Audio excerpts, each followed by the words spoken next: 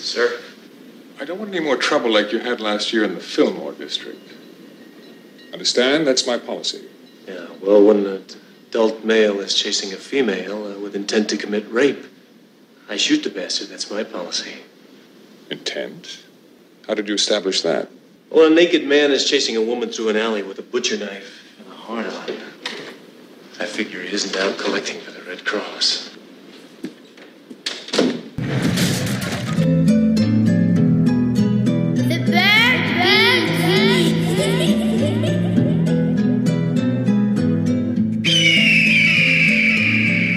Welcome to Cinemigos, a podcast all about expanding the cinematic horizons of its hosts, John. Okay, sir, you're a Lebowski, I'm a Lebowski.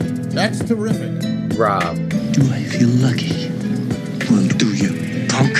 And Heidelberg. What country you from? What ain't no country I ever heard of? They speak English and what? Friendo.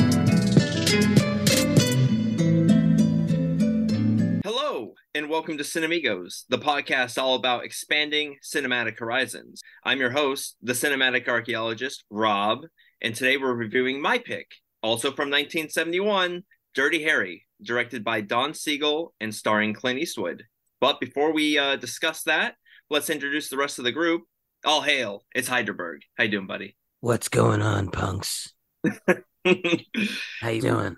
And the kinetic onslaught, John. How you doing, buddy? Yo, yep. What up? Good to be here. Excited to be here. Another lovely week. Been looking forward to this. It's going to be a good time. Yeah, good to see you guys. Getting ready to talk about one of my favorite films of all time, Dirty Harry. So you got to ask yourself one question. Why did Rob pick this movie? Well, I'll tell you. We're going to be doing that a lot today, I have a feeling. No. No, I actually, why I chose this film, like John in Murder by Death, this is a film that I spent a lot of time with my grandfather watching. It was one of his favorite films. And, you know, it's just, it's one of those films also that not only is it just something I have an emotional attachment with, but it is a film that has changed cinematic history as well. And like I said, I'm a fan of Clint Eastwood. I like this director. The film is just awesome. I know John had not seen it. If you watch our Cobra episode, John said he had not seen Dirty Harry, so that's why I chose it. But Heidelberg, had you seen it before? So after completing the film, because I wasn't sure going in, to be honest, I honestly did not know whether I had seen the entire film or just knew parts from pop culture. I have seen some of the sequels, so I was like, well, which one was it? You know, I was young, so I don't think I've seen this one. Like all the way through. I think because there are parts to me that like I think I've seen on I don't know, like things on Bravo that talk about film and like show Dirty Harry, stuff like that. But I don't think I ever actually sat down and watched Dirty Harry. So I think it was a first time watch for me too. Yeah, okay, cool. John, had you seen any Dirty Harry films like Heidelberg, or like you're just fresh? Nope. Fresh into it? Total fresh for me. Slightly similar, like you're talking about. My grandpa loved these movies, and you know, we had watched. That was kind of our thing. Like we just always watched these old ass movies that he had laying around when I was like 7 all the way up through 12. Like I'd go hang out with him. We'd watch movies. He was a huge fan of the Dirty Harrys, but for whatever reason, all we ever ended up watching was Western. So this one is a completely blank spot for me. Oh, that's awesome. Yeah, my grandfather would constantly quote this film. Like we would take turns quoting, Dirty Harry together. It's that's how much we both just love the film. And to this day, it's still like when you think about like there's so many like great like one-liners from this series that it's like even if you've never seen the film, you've heard the famous lines, from Dirty Harry. It's like, go ahead, make my day. I mean, we've all heard that. Where's the trigger? Yeah. Where's Ray? Oh no, I'm sorry, that's Batman. Yeah. Where's the bomb? Oh wait, that's 24. Sorry guys, it's not this Jack Bauer. Not the same thing. But yeah, why don't we I'm gonna give the spoiler warning. If you haven't seen Dirty Harry from 1971, go ahead, pause the podcast, watch the movie, come back, join us. And then here's the synopsis. When a man calling himself Scorpio menaces San Francisco, tough as nails police inspector Dirty Harry Callahan is assigned to take down the crazed psychopath.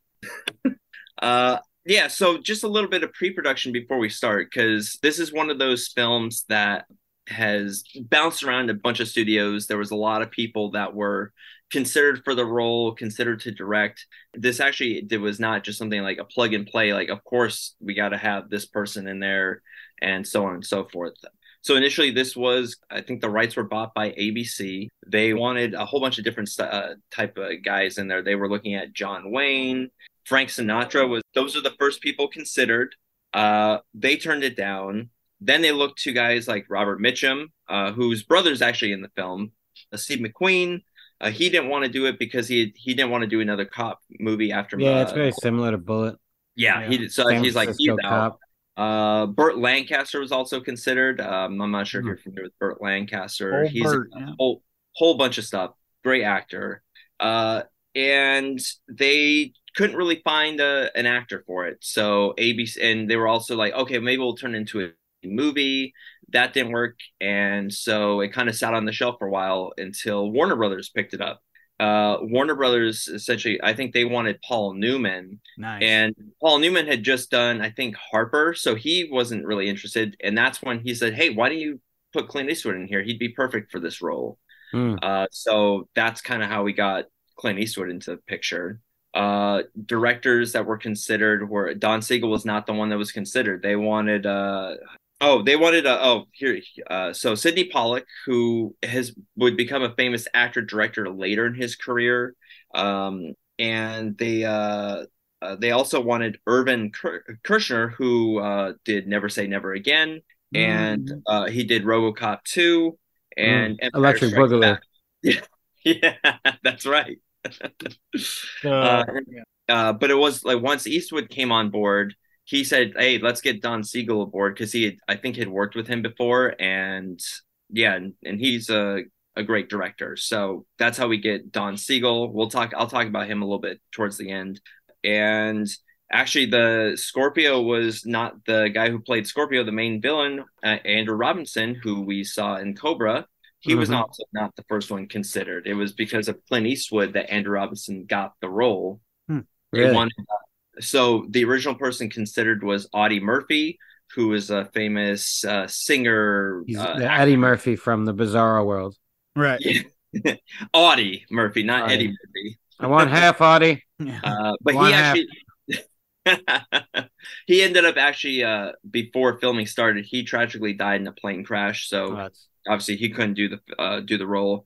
But get this, James Caan was considered for this. No shit. The role of Scorpio. Wow. So that, I don't know how that would have worked. Would have had a different flow to it. Yeah. Oh, well, he would have been young, though. I'm thinking old James. Right? Yeah, so this is just before Godfather. So this is very young James Caan that would be in the role. And then he wouldn't have been in Godfather had he been in this. Yeah, maybe. Yeah, that's probably true. Maybe he wouldn't have been probably not in the film. But it was after Eastwood had seen Andrew Robinson on a few, I think some like theater stuff.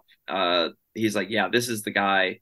He looks like this unkempt, crazed hippie. That's who I want in the picture. Because it sounds like Eastwood, once he got involved, and he had actually just directed his first film, so he kind of had a cachet at that point to really drive the film around and kind of get the people he needed to get in there. So that's kind of like how we get to Dirty Harry. So we can kind of dive into the film.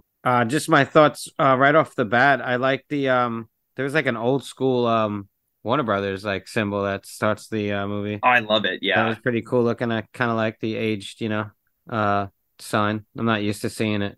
Right. Yeah, this is right after I think some of the Warners either passed away or kind of sold off to directors of the studio. So this is like right as that change of the guard happened. We get that kind of that 70s logo, which I do like for Warner Brothers. Yeah, it's cool looking.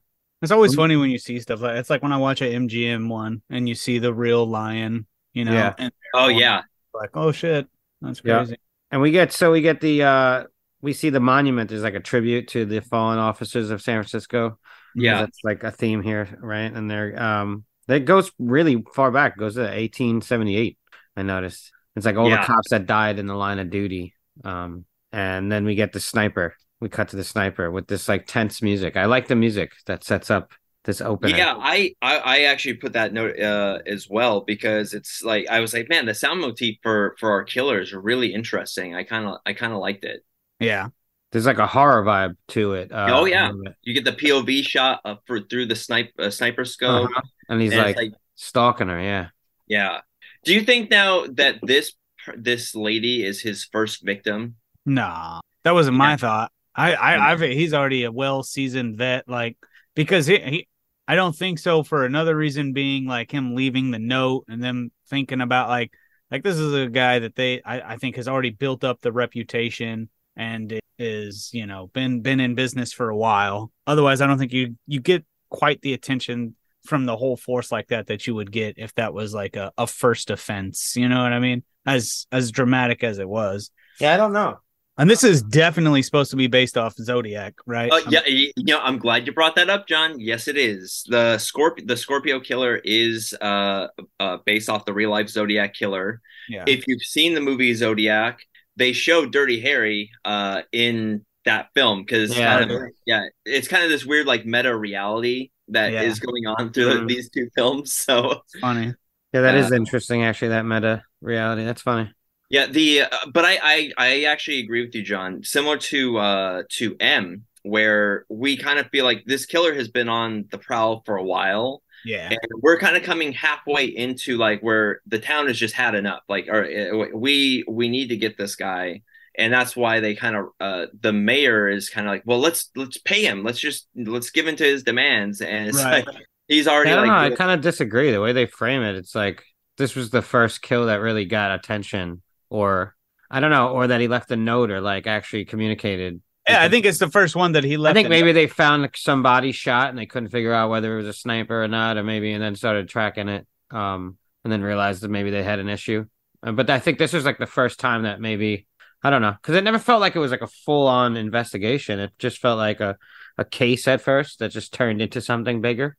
Well, I mean, either Harry Callahan is the smartest police inspector on the planet, or, you know, he had already seen, like, there had already been some other crimes that had happened this way, and he just happened to like, you know what? Let me take a look over and see like how this. Yeah, in that random building, like on the roof, like how like I said, he's either the smartest detective on the planet. Or he's already been working on it, you know?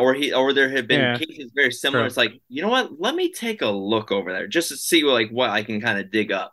That shot too is good, man. He plugs it right in the back, like right through the heart.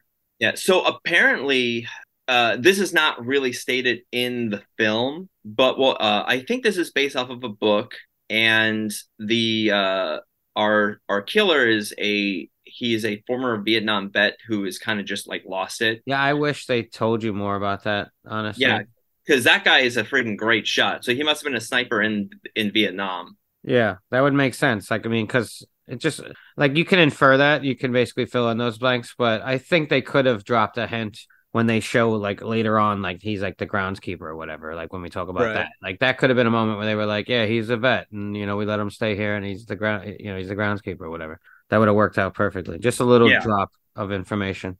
That might be like my only like little knock on the film. Like just like a little background into like who this guy is. I could say the same thing about Callahan, honestly, too. Like that little bit about his wife is interesting, but we don't really do it. It doesn't pay off. There's nothing there. Yeah. He finally says later on, like, I thought maybe she left from divorce or she died. Either way, it's a touchy subject when you know. Yeah, so. And everyone's like, "Oh shit, sorry, Callahan." Yeah, it's like because every time like his wife is brought up or a significant other, like they're like, "Oh shit, that's like, right." Oh, I forgot, you know. And so I'm like, oh, I forgot what? Like, I think she took everything. She took half your shit. That's exactly that was my read. Like, yeah, to be honest, it was going to be one of two things. She either like fucking just took him to the cleaners, or like either of those would be enough to create this grumpy ass dude that is, you know, Harry That's Callahan. The thing though, like, is he real? Like, I like the character a lot. I do too. He's a fucking me like an old grandpa, you know? Absolutely. Like an old grouchy. It's like old man River that's just got a stick up his head. Old man but River. It's always from a place of gold. Like, it's not like he doesn't really have any issues with people. He's actually a really sweet guy. You know what I mean? It just comes across like he's a dickhead because he is a little bit, but he's like rough around the edges. But at the same time, like you said, he does have a heart, and he plays into that image though. Like there's that Exactly. moment where the fat cop, he calls him Fatso or whatever. Yeah. Right. And then he DiGiorno. says something to his new partner Gonzalez, like, "Oh, yeah, this guy doesn't like anybody." And then he's like, "Well, what about Mexicans?" And he like blinks at him when he says like, "Oh yeah, I don't like them either." Like, and he says, Yeah, it's like it just derogatory like kind of term just for like winks fucking at it. It's like Spanish it's all people. bullshit. Yeah, he winks. Yeah, like he feeds into it. He plays along with the joke. So For sure. yeah. Well, yeah, I mean, He's it's good at his kinda- job. I mean, he is a good fucking cop. He just he goes past the limit. You know, he I see it as based off of what I know, kind of like the history behind this film. It was capturing the zeitgeist of the time because there was a rise in crime, like kind of like in the late '60s to the early '70s, and we're seeing a lot more of these crazed homicidal maniacs, and you have people that are scared. And cults. Yeah, and Callahan is he captures like what we all want. It was like we want to have a guy that cares about justice and he's willing to go to what lengths he needs to when the law stops to suit stops to suit justice. Harry Callahan is going to be there to give out that justice. Yeah, which is kind of like, and nowadays this would be kind of like a fucked up thing that you're like, no, it's we can't let the police go that far.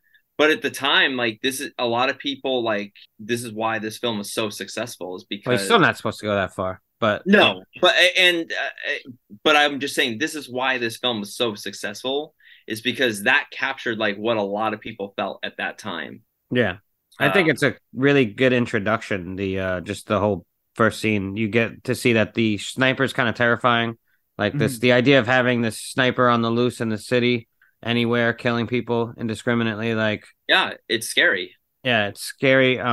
He leaves that fucked up note, and then Callahan is like, "Oh Jesus!" Like he starts reading some of it, but I don't know. I like the opening. I just the first 10 minutes kind of shows you what kind of film we're looking at here. We get that opening of him like coming in.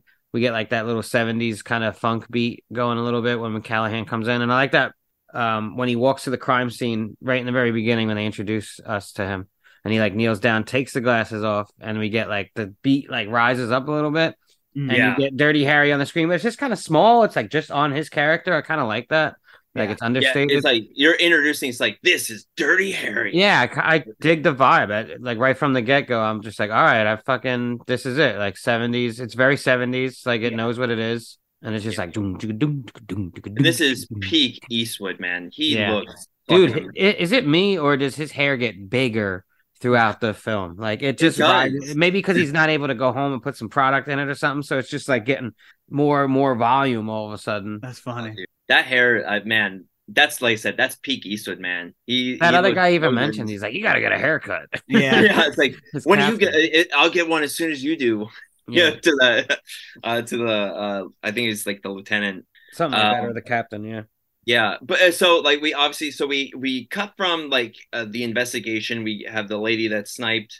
He finds the shell casing. We get the note, and we cut to the. I like that scene too. The way they shot and showed him walking around. The camera follows him, and then we get the angle from where the sniper was, and they just framed that shot really. There's a lot of cool little cinematography, little things with the camera, especially in this time. Yeah, and this is actually, and I think this is exactly why Eastwood chose this director, because he knew his body of work of like, getting the right shots. Because let me tell you what Don Siegel worked on before. It's very stylized. Yeah, his first job, he did a lot of montage direction, most famously on Casablanca, which is my all-time favorite movie. So all the map scenes, that's Don Siegel doing all that work. But he also did the original Invasion of the Body Snatchers from the 50s. He did the remake of The Killers. So it's 1964. It's the last film that Ronald Reagan ever did. And let me tell you, that film looks amazing as well. That film is shot very similarly to this film. So there's a lot that if we ever do that movie, you'll see kind of some similar shots in that as well. And he also did John Wayne's final film, The Shootist, which is a pretty damn good film as well, which came out like 5 years after this. But yeah, this is why you get Don Siegel to do this, because the guy has the ability to get these amazing shots, and really, without telling us much, we get a lot of background on like who this character is and what we're getting ourselves into. Yeah, I think that because in a less pretty good at establishing everything. Yeah, because with a less capable director, it's like, why the hell are we following this guy up this building? Like, what is that gonna? But we kind of get an idea as to what is happening based off that shot. Yeah, and I feel like it paints Callahan just to show that, like, all right, he's thorough. Like, he went all the way over to this building, you know what I mean, and found the shell casing. He collects it, smart, with the pen. Yep. Yeah. And these are all real buildings in San Francisco too, because I remember I was watching a documentary on kind of the story behind Harry Callahan, and the guy that's talking about it, he's up on that roof where the first kill we see of the Scorpio killer. So apparently there is that like rooftop pool area, so that building still exists. So it's kind of you can tell it's you can see the background, everything. Like you can tell it was shot where it was shot, and like it looks really good. Yeah, San Francisco is also a character in this film, as well as we'll talk about it later. The gun is a character as well. But yeah, so we get the note, and that so we see like Callahan is reading the note. He's like, fuck. And cut to. Can we touch on the note for a second? Yeah, let's touch on the note. Because I was just saying, they start breaking it down. What were you saying? Yeah, because I say we're gonna do that. What I was just saying is that we cut to Callahan reading the notes, like, oh shit. Oh yeah, he's like, oh Jesus. Like, yeah, and we cut to the meeting of the mayor, the police chief, the lieutenant, kind of like looking at the note and figuring out what they're gonna do. Yeah. So let's break down that note, Heidelberg. Well, they're breaking it down. But that's what it says is to the city of San Francisco. I will enjoy killing one person every day until you pay me $100,000, which doesn't really sound like a lot of money, though. No. I know it's the 70s. And then he put 100,000 numerical after that. Yeah, just in case you couldn't understand. 100,000 in words, and then 100,000. Just in case. If you agree, say so tomorrow morning in personal column, San Francisco Chronicle, and I will set up meeting. If I do not hear from you, it will be my next pleasure to kill a Catholic priest or a N-word. Signed, Scorpio. And it's just like, damn. But I also love how like the mayor is reading it and he just kind of skips past the last word. Well, I'm glad that the film didn't feel the need to have to say it. Like you see it on screen. But I think that's also I just think that's brilliant. I was waiting for him to blurt it out because of the time frame, but I was glad that he didn't, because that's not this type of film. Yeah, I actually do. I really I like that actor too, as the mayor. Bro, what else? It was driving me crazy. I was like, do I know this guy? I have him up here. It's John Vernon. Yes, John Vernon. He was the Dean Wormer from Animal House. Have you guys ever seen that? Yes, he was in that. And he obviously played the mayor in Dirty Harry. He was also played a character in another Clint Eastwood film, which is great. The Outlaw Josie Wales. He was played a character named Fletcher. But yeah, those are like he's. Isn't he one of the cops in Killer Clowns? Yes, he is. Oh, I've never seen that, but okay. Yeah, he is. He's credited for that. I saw it today when I was looking up his. That's fucking. That's got to be it. That's got to be one of them. He also did. He also did a lot of voiceover work. He was. Yeah, I saw there was some animated stuff. Yeah, because he Marvel stuff. He did Iron Man and Submariner. Yeah, in Marvel superheroes. He was in the Batman animated series back in the day. Nice. Yeah. Who was he in the animated series? It does not say who he played in Batman the animated series, but yeah, he's been in a whole bunch of stuff. He's been another Lee Marvin film that I really love, Point Blank. He was in the Mission Impossible TV show. So he's got presence. I liked. He's in Airplane 2. It shows too. Yes, that's right. He's been in a whole bunch of shit. He's another one of these like working actors. I liked his exchange too with Dirty Harry. Yes, like they had a report. It says Rupert Thorne was the voice that he played. Okay, Batman. Yeah. But yeah. See, I knew you had the bones almost that they were there, but I was gonna help you dust them off, Rob. Yeah, thank you. You know, that's what you guys are becoming my fellow archaeologists. You know, you're helping you do the research. Getting it done. Thank you. I appreciate that, guys. It's a group effort. But yeah, no, I like their exchange because there's this like level of respect. It's like, I get it, you're the mayor, and like the mayor's like, enough with your attitude, Callahan. You know what I mean? Like, talk to me. Mhm. Well, and but he's real with them. this is I think this is also why I love Callahan so much, is because he doesn't give in to the bullshit where it's Mhm. like he's been sitting out in the hall waiting for the mayor to call him in for over almost an hour. And it's like, well, what are you doing? What are you guys up to in the police department? It's like, well, for the last 3/4 of an hour, I've been sitting on my ass in the hall. Like, what? It's like Yeah. when I could have been investigating the goddamn crime. But it's like that's kind of I love a good smart ass character. Yeah. because that's something They can that I back would it do. up, you know. Right. Definitely. And then so they go over the case with him, like the captain and the mayor. Yeah, and the captain keeps cutting him off, right? He's Yeah. getting all frustrated. He keeps trying to say shit, and the captain's That's like, the mayor, Callahan. Yeah. Yeah. And then there's when he's leaving, there's the exchange where the mayor tries to, like, I guess, pull his card a little bit about something that happened. He's like, don't let whatever happen at that, and it mentions like an event, like something that happened, like with this case. And he's like, Right, and the Fillmore. yeah. And then Callahan's like turns around. And he's like, he says, any guy who's like trying to rape a woman, Well, it's like, Right, when with a hard when a on. naked man is running after to try to rape. Well, no, a yeah, woman. because the mayor says like intent. How did you establish that?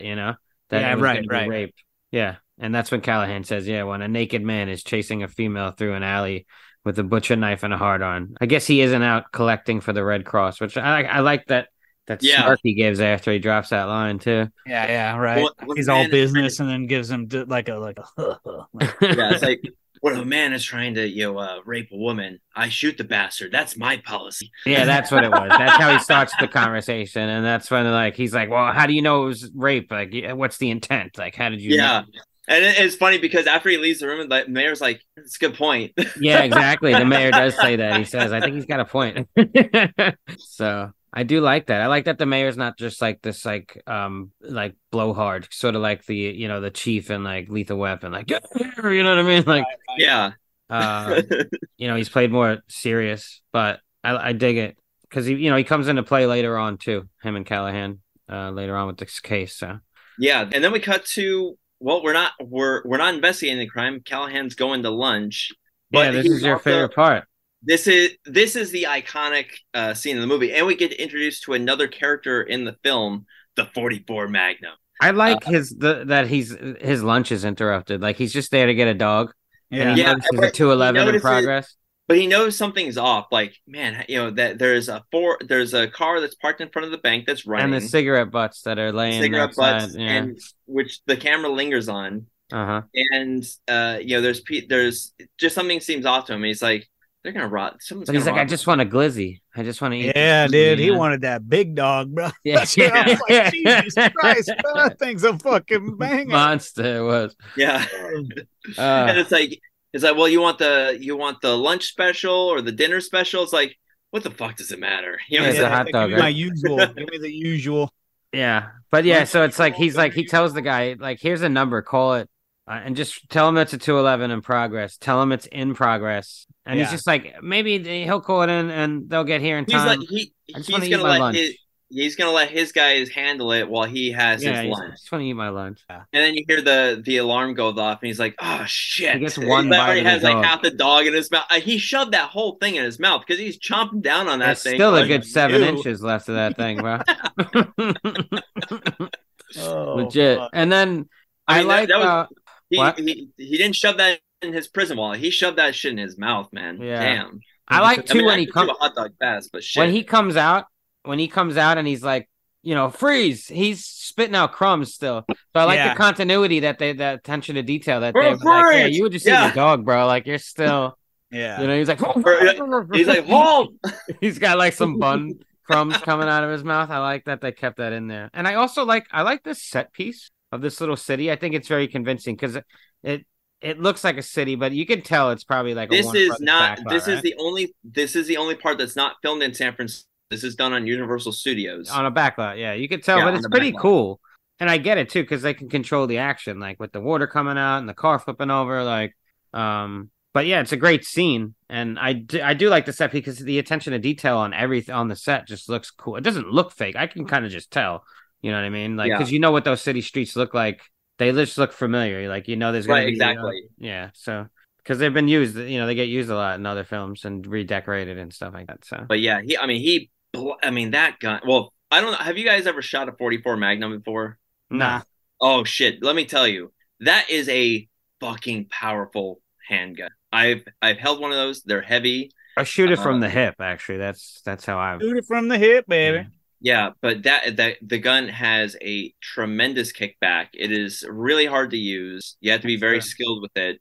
But man, that it is a cool gun. I will say that. Yeah. If you get hit with one of those, you're going down. Well, yeah. So going down, he blasts those fools that are robbing that bank. Those dudes start coming out in the car. Yeah. Takes out the driver, blast him right through the windshield, and then the other guy runs a little bit, gets out, runs, and he blows that dude through a plate glass window, like just from a bullet. Because the first guy that was coming out of the bank that shot at him first, he blasts him, and I guess just wings him and like knocks him down. Yeah. To be honest, at first I was like, when they show his leg and you see like red, I was like, oh shit, did he get shot or did he spill ketchup on himself? Great. At the hot dog I know, place? dude. Then I was like, nah, he looks like a mustard dude. There's no way he had ketchup on his. No. Yeah, he got blasted in the leg a little bit. Yeah. But yeah, kills the guy or kills the other guy, shoots him through a plate glass window, and then we get like this is the scene here that this made Clint Eastwood a superstar. This is the scene like where he gets a boner. Oh, dude, this is the most awesome scene in the movie where they kind of pans out to him like from holding the gun to this guy. It's like, and you get the famous line. It's like, was that? I know what you're thinking. Did he fire 6 shots or only 5? Well, to tell you the truth, in all this excitement, I kind of lost track myself. But being this is a 44 Magnum, the most powerful handgun in the world, and would blow your head clean off. It's clean off. Ask yourself one question: do I feel lucky? Well, do you, punk? Dude, it's like he's promoting the brand. You know what I mean? Because he says it later too again. And it's so like have you ever danced with the devil in the pale moonlight? Like, and it turns out that Dirty Harry has danced with the devil in the pale moonlight. Well, yeah, oh yeah. Well, and it's funny because this is a recurring theme throughout all the Dirty Harry films. Because there's like another moment in one of the other, I think it's like Magnum Force or the third one, Sudden Impact, where he is accosted by some people trying to rob something, and it's like, and he's like, "I wouldn't fuck with us," like. You know, or something that's like, well, who's we? Smith and Wesson. You know, it's like he fucking blasts this dude away. It's great. Dude, it's so America loves guns, like culture. It's so funny. What about a movie with him and Samuel L. from Pulp Fiction? That would be dude. That would have been killer. Yeah. I forgot my main point. I had a joke there. It's like they would both have lines when they have someone at gunpoint, like, "Oh yeah, the path of the righteous man," and then you hear Clint be like, "The 44 Magnum." He's like, "Oh wait. Do you want to go first, or do you want me to like you want to lead, or like go ahead, you take this one." Time. Yeah, who's good cop, who's bad cop today? Good job, Jules. No, but it's a cool saying. I don't really get why he repeats it again in the end, to be honest. Like, it's cool in the first scene. I think so.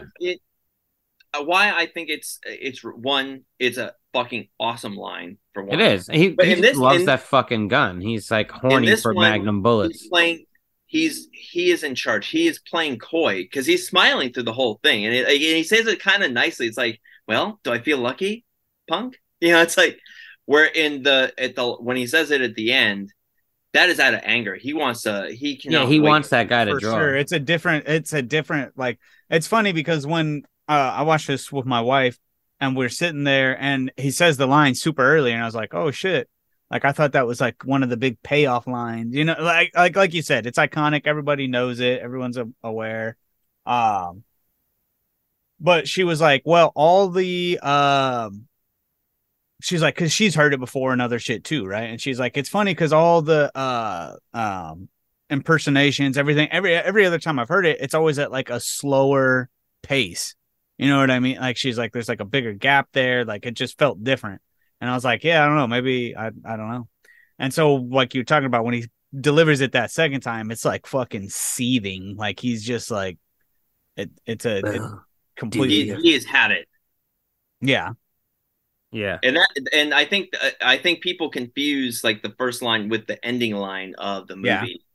Because that's definitely the one that's like with a lot more like Mm-hmm. And it was Andrew Robinson. He talks about how like if I had $1 for every time some dude came up to me and quoted that line verbatim, Yeah. I would never have to work again. Right. You're lucky. I'm gonna go up to him and quote a line from Space Cowboys Oh yeah.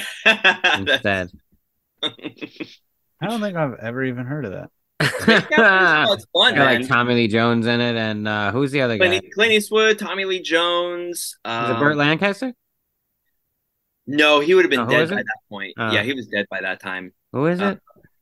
Oh shit, I forget. I haven't seen that movie since I don't remember. Yeah, it came out. Yeah. But that Yeah. would be a fun movie to do. Actually, I'd be down to do that one. yeah, it's all right. So at this point, because he's reckless, I guess he's given a partner, right, against his will, Mm-hmm. and it's Rennie Santoni, right, the actor, Yes, our favorite candy also played in chewing, Cobra. Yeah, Yeah. So this is as this Stallone's partner. Yeah. So it's kind of funny. Like they play somewhat similar characters, Well, although Do you know both characters are named Gonzalez? yeah. Yeah, Oh bro. shit! Yeah. Like what the fuck? Back in, what was this? The 70s? Yeah. Fuck it. Oh, Mexicans. Yeah. The Gonzalez. Mexican, yeah, Gonzalez. But yeah, this time like he's a lot less silly. Like in Cobra, it's just funny. Like Yeah. this version of Rennie Santoni, he's a much more it's a much more serious role. Like we're not like we're not Mars barring it up in this. Well, this is him when he's young, same character. Yeah. And then he goes back to being a cop because maybe the teaching thing doesn't work, so he comes back to being a cop. And he gets These are in the same universe. yeah, exactly. They're tied together, and then he becomes like an older partner for Stallone in the 80s. You know what? I actually like this. Connected universe. Yeah. The Cobra U. Well, maybe Cobra, he's Cobra CU. Yeah, maybe he become the Cobra CU. CCU. Yeah, maybe he likes kind of working with like a tough cop that just gets things done. Like we had Dirty Well, Harry. he can eat Mars bars and now and Mars and Zombie yeah. Squad. Yeah. Who gets it done? I just want to sit back and eat my candy. Right. And then it's like, of course, we get the questions like, why do they call you Dirty Harry? Yeah, that becomes a thing for a good portion of the film. Yeah. I thought it's just because he plays dirty, you know what I mean? Mainly. That was my first Yeah. thought. Yeah. Obviously. And there's a cool little transition they do too, where they like zoom in on the model that they're like in that one scene, and then we get like the next scene is like buildings. There's like cool little things they do with camera work that I do appreciate for the film. That was at the hospital. That's when he's getting patched up at the hospital. Is that what that was? I don't know. When They they might showed be that the model mayor's thing. I think Yeah. something. It's like a that's model right. of the city or something. I don't remember. They were talking. Yeah, because then we're also seeing that. So they decide on giving this guy the $100,000, but he's like, "Well, we're gonna give you the money, but we just need a little time to get it together." They put that in the Chronicle, and then we find like, oh, he's like, whatever. Like he rips it up and he goes back on the prowl, and we see that he is targeting a black man, a gay black man. Yeah. And it's was kind of like we get back into that sound motif, the like where he's on the prowl and searching this guy, and then he loses him And for he a gets second. super anxious, Like, oh shit. like upset. And then he gets real joyous all of a sudden again when he finds him. He also, like, when we see him early on, when he shoots the girl in the pool, too, there's like a level of like sexuality or something. Oh, dude, for or sure. something drives him at least when he gets a kill. It's like, dude, he's super pumped. It's funny you say that invested. because it's weird. I noticed because I was kind of thinking about it as like San Francisco, and then like the whole ads, like doing the common thing, like replying in the what was it called? Personal column. Personal column, shit like that. Like I was like, I got the vibe that this guy was gay. You know what I mean? And like he was like, it just seemed like there was kind of like hints at that. And then it's like, because it's a gay couple that he targets this second time around, right? The ones we're talking about right now. And it's two dudes and they're walking up to the bench and like you're talking. I don't know. I mean, maybe I'm reading into it, but I was like, I didn't really pick that up, but I mean, that's an interesting thought. Like if he was in San homosexual, Francisco, and they're like kind of just yeah, fighting just fighting it or something like that by Right. killing, speaking out and lashing out at gay victims. But Yeah. yeah, There- that's the only there's- one though, right? Just I that. think so. yeah, Yeah, but I mean, he doesn't get this guy though. Thankfully. Yeah, no, he gets scared Right, away and- by the helicopter, which But is I out think looking like for him. there is some sort of like weird sexual satisfaction he gets out of killing these people because there's like this elation.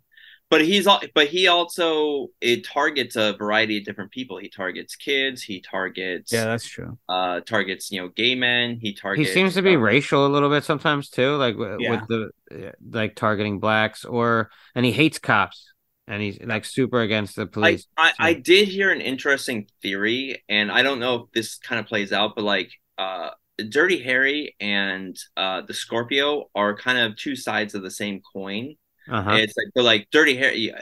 Callahan wants justice, but he has a badge. He's going to go to any means necessary to do good, to provide justice. Whereas Scorpio is going to go to any lengths he can to create chaos and fuck shit up. Right. So it's like they're both kind of fucking the system over, but in different ways. Batman and the Joker. Batman and the Joker, kind of in a lot. Yeah, there's a lot of that in there. Yeah. Interesting. And I was like, I don't know if I completely agree with that 100%, but there is something to that, I would think. Whereas like, because we had that like scene where, why did they call you Dirty Harry? It's like, oh, well, Harry just hates everybody equally. And he like names off like all like kind of the, all the racial epithets of like the people he doesn't like. Yeah. But then Scorpio attacks everybody too. Like he doesn't like anybody either. Yeah, kind of indiscriminately. Yeah.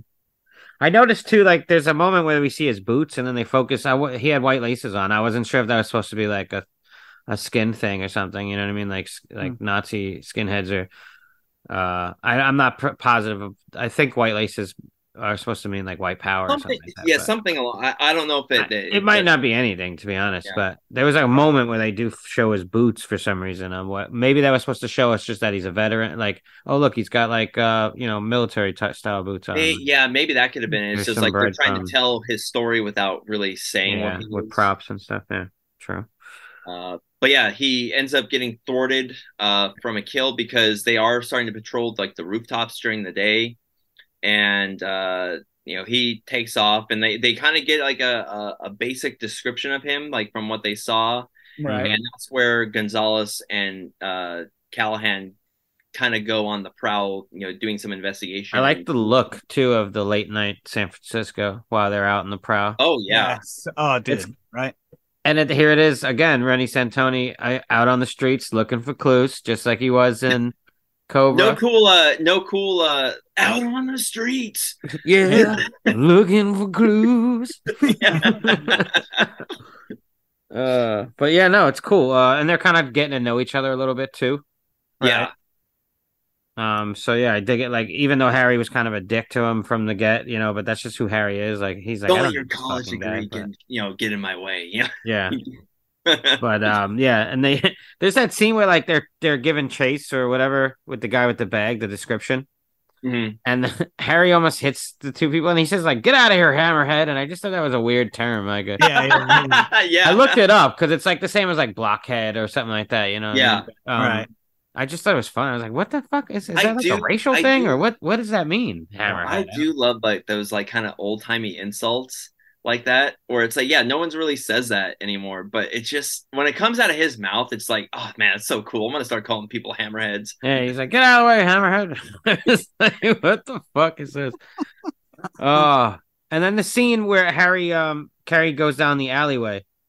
It's fucking dark, man. Like, to be honest, it was definitely. Yeah, I'm glad you brought it up because that was one of the bigger knocks I had for sure. Because it seems like it's not movie. Just that scene. There's like the entire film. Yeah.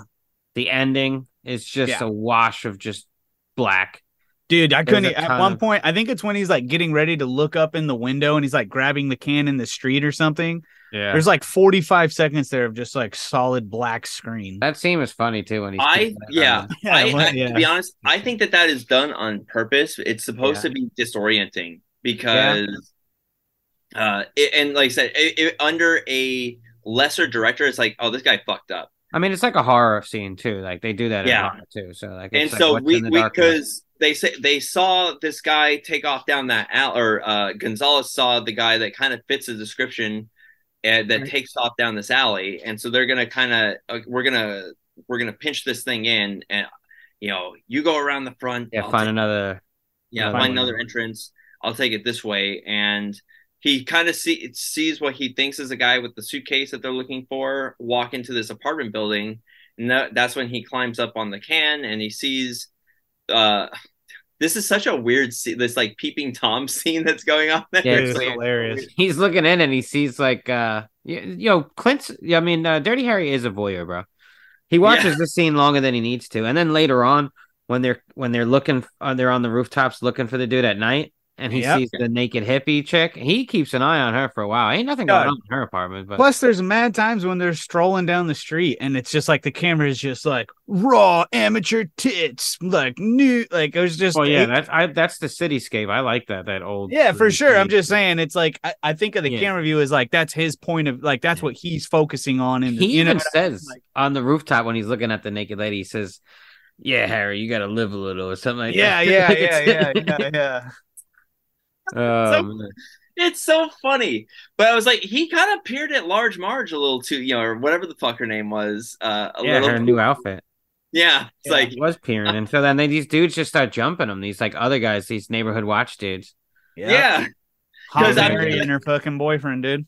Yeah, and it's like he was peeping on her. It's like you're not a cop. It's like he's like, let him go. And then Gonzalez shows up and saves his ass. Dude, the first time. But yeah, that was just like a funny scene. It's like, Harry Callahan's a little bit of a perv. Yeah, for sure. Out on the street, looking at boobs. Yeah.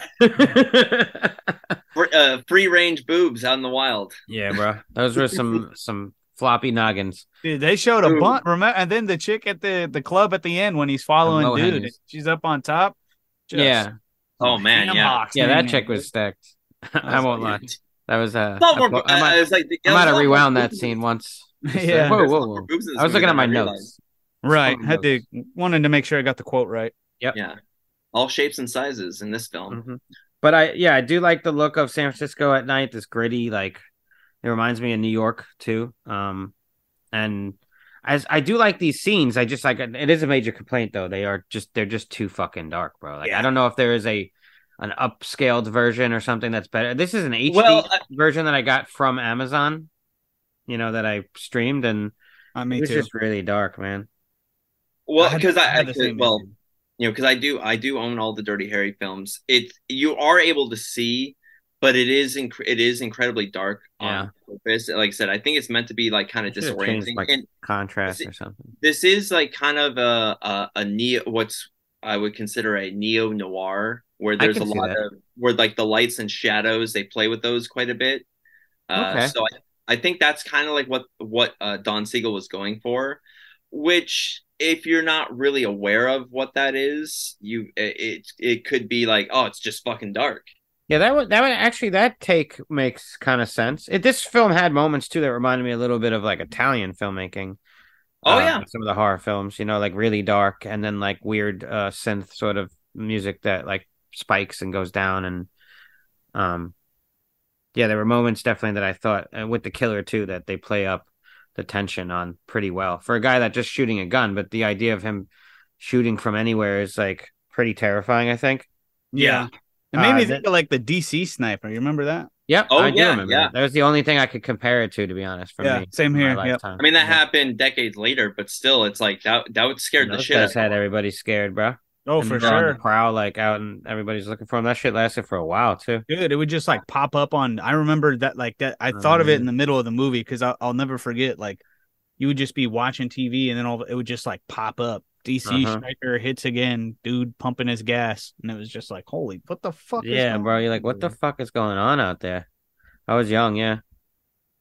The next scene is the jumper scene, right? Yeah. This is where you realize he's got a heart of gold, dude. This is the scene where. Because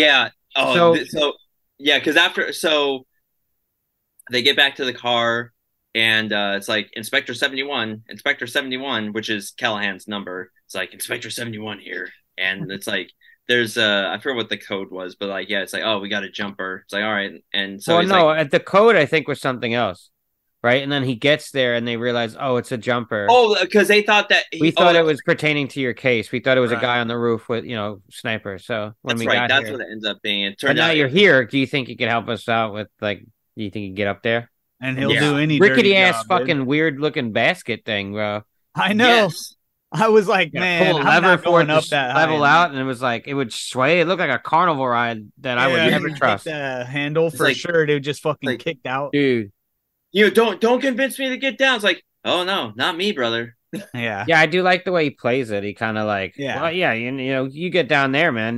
The two of us fall, like they wouldn't even know who's who. There'd just be Yeah. parts everywhere. Like, Like yeah, you better give me your ID. It's like we gotta just so we know who the hell it is. yeah, just some Once you get down there, it's like it's a fucking mess, and it's like it's like you don't want everyone to start throwing up down there too, man. Disgusting. Yeah, I like the that guy's scene. Too. about He's like, to yeah, you puke. throw up on the Chief's face, like, Yeah, he's like, they're all looking up here. I love- Yeah, dude, he that just shit laughing. is- yeah. And he's Like, like, you "Dude." son of a bitch, and he Yeah, jumps then he at him fucking like plays what the- it really well here. Yeah, it's a good Yeah, bit of dude. acting, I think. Did you know this scene is also directed by Eastwood? Just this No, I scene. did not. Oh, this scene. Oh, see, I didn't know that. I didn't know this. Yeah, this the particular jumper scene is directed by him. Oh, Interesting. When I was That's looking, fucking when I was interesting. looking up the film, it said because it gave him a credit as director, and I was like, really? And then it said just Okay. that scene, jumper scene. So Well, like I said, he came off his directorial debut, "Play Missy for Me," which is a bomb film. when did It's that so come good. out? That came out the same year. Oh, okay. So maybe he 71? was like chomping Yeah, at the 71. bit to do a little directing, and Siegel. Yeah, was he's like, yeah, I'll do your little. yeah, man, yeah, I'll do you a solid. You want to do a scene? Like, yeah.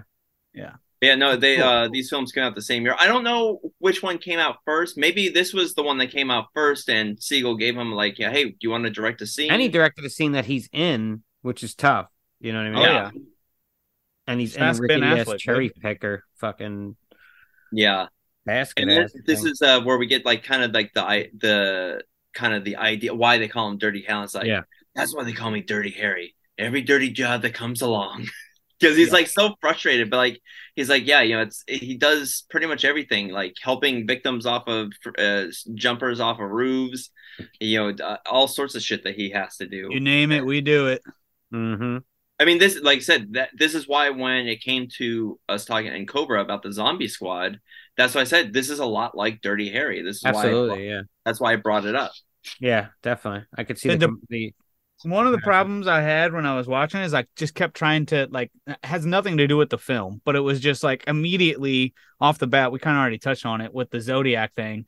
And so I was like, oh, well, this movie's just like, I kept trying to play it as like a based off a Zodiac thing. And so in my mind, I kept like reverting back to that. And I think had it's to, like, super loosely based too. Like, Oh, the for Scorpio- sure it is. yeah. I mean, Scorpio Killer is San Francisco is With where it all notes, took San place, Francisco, right? He notes was being sending notes to the sent, yeah, fucking yeah. and the back and forth. they just in the don't go as hard on newspaper. all the And then I think it's like even the last note that the Zodiac sent was talking about like shooting kids off the bus, right? That was like before Something Yeah. like that. something Yeah. about a bus. Yeah, I do remember something about a bus. and so it's like in my mind I kept fucking just like for whatever reason, but it's fucking it was a good movie. It was real good. We get Yeah. the death of that 10-year-old after, and that's Yeah. Yeah, because don't see it, but- they lost sight of where Scorpio went. They and, lose him. Yeah, and he did like find another victim. yeah. Since he didn't get that one guy, the gay guy eating ice cream, And he shot As up a kid. that young black kid. It was like that 10-year-old, and it's so like bad his mom was there.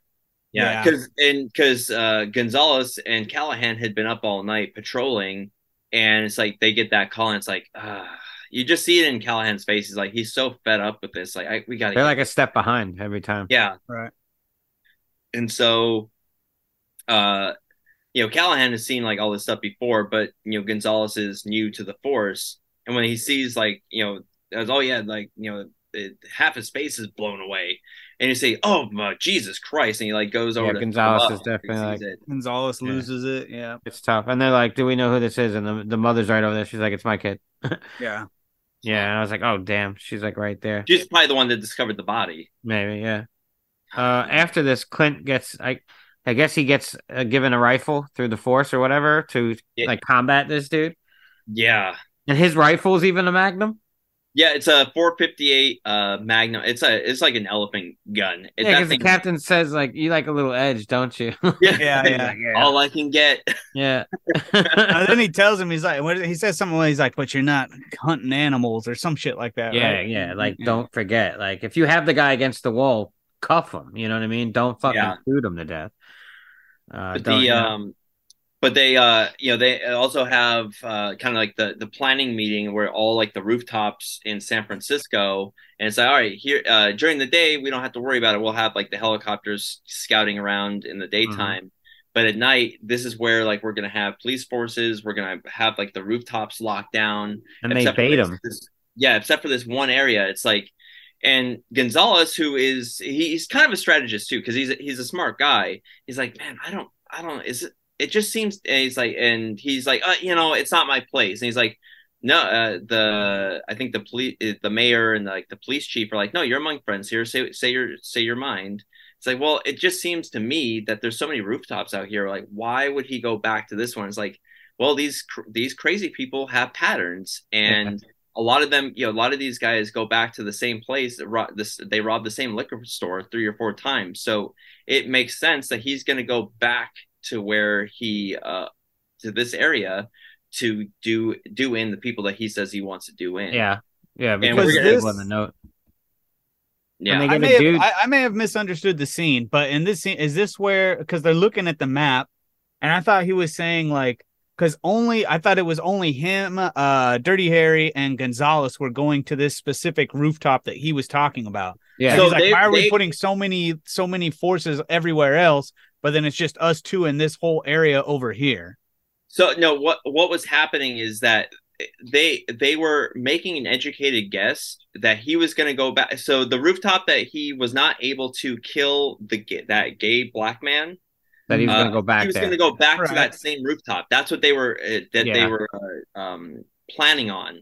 Yeah. Gotcha. So they placed themselves at like where the church was. And they also the priest that was there, he said that like he was a ringer. Yeah, right. He volunteered. He volunteered to do this, but he was aware, is what I'm saying. Yeah, and there's like, and so they weren't sure 100% if Scorpio was gonna show up, but they were making an educated guess that he would, and they for sure. I got all that. I guess what I'm trying to say is like, so that whole plan, that whole like where they had the blue flags up there and everywhere, that was all surrounding that one area, or that was the whole town?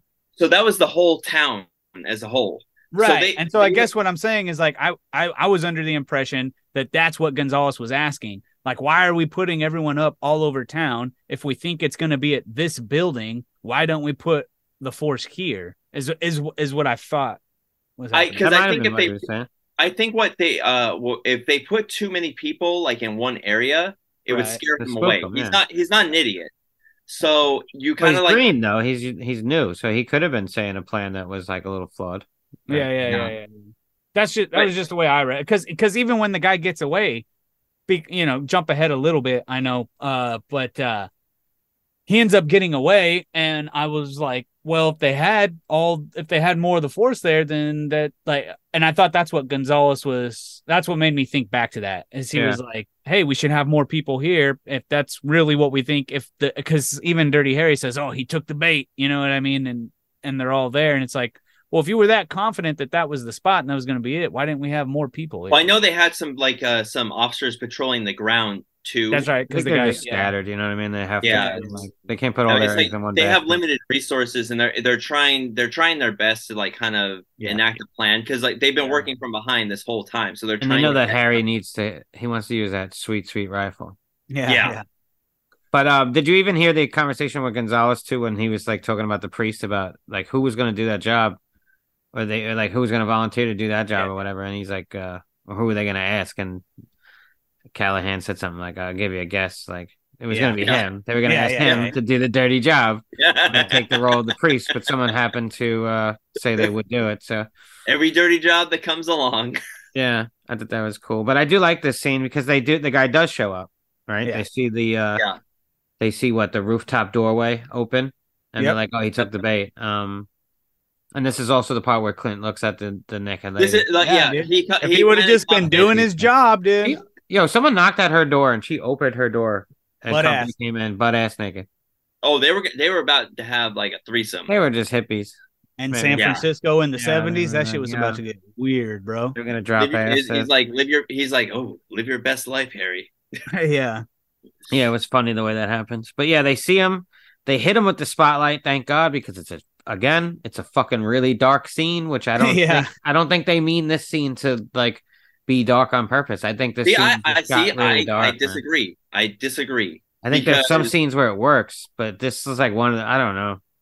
Yeah, I'm with you. It was a little too dark for me. I get like maybe some artsy fartsy shit to it. I get it though. They shine the light on him, and But all of a sudden you see him. He's like a roach in the lights. But And I think, and so here's the other thing that I think happens as well, because now we're so used to streaming everything, and I know like some like they're having to create like aspect ratios, lighting issues for different types of televisions, tablets, iPads. John, Rob, you're making excuses. You're No, making excuses. I'm serious because I've watched other films that like when you're streaming them, they don't come out like the best. Like so, we need an update. All right, we need an Arrow Video, Dirty Harry. Well, for example, and another film, The Dark Knight. When I'm watching that on like my tablet, it's incredibly dark. It's really hard to see. But when I watch it on my Blu-ray on my television, it's fine. It could be the streaming. And so I think like sometimes like with the streaming, it maybe comes out a little bit darker because like when I'm watching it on, because I own, like I said, I own it. I don't have that problem. It's dark, yes, but it's playing with like the lights and shadows, and you get the noir vibe out of it. I guess, yeah. I don't know. This scene I felt like a little bit more light would have made this scene a little bit better. But I do like when the light gets shined on him, and like he just pulls out like a submachine gun and starts spraying, everywhere. That guy does a good job of acting and looking like a fucking psychopath too, man. With the hair and the way he just like he's erratic. Yeah. So here's something with about Andy Robinson that I think you'll find interesting is that he actually hates guns and he's scared of using them. Okay. And so the scene, like they actually had to put him, Don Siegel had to pull him aside and give him like special training so that he would, when he would have to use a gun in his scenes, that he wouldn't be so skittish and like look like, oh, yeah, because he's got to look like he knows what he's doing.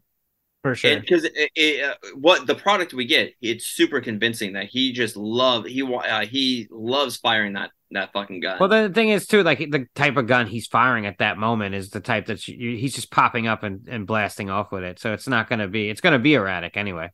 But he's like laughing, like shooting from the hip, kind of like just spraying it. Right. But it's a cool scene. Like they're exchanging, lead, as they say. Right? And just going back and forth, shooting at this dude, trying to take him out. And it's cool like that, that their hunch was right. And it worked out. Yep. But when he gets away, right? He does end up getting away. And there's an officer that got shot in the process and was killed. And then he kidnaps a teenage girl in retaliation to this setup. Like he sends a ransom note in and lets the police know, I guess the next day or like.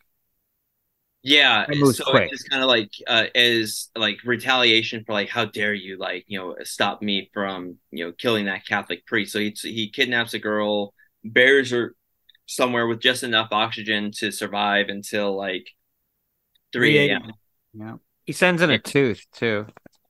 Yeah, proof, and everybody's like, she's dead, right? But they're like, yeah, but we have to look for her. Like he's right. We got to act like she ain't. Though. Right. Yeah, and any chance that she's not, we gotta die within like 24 hours or 36 hours or something like that. Right. And this is where we get like the new note about like what's going on, and it's like, okay, you're gonna I want that $100,000, and if I don't get it, the girl dies and all that stuff. So they get the money together, and it's like, well, Callahan, you're gonna pay this jerk off, like. Yeah, they make him the bag man.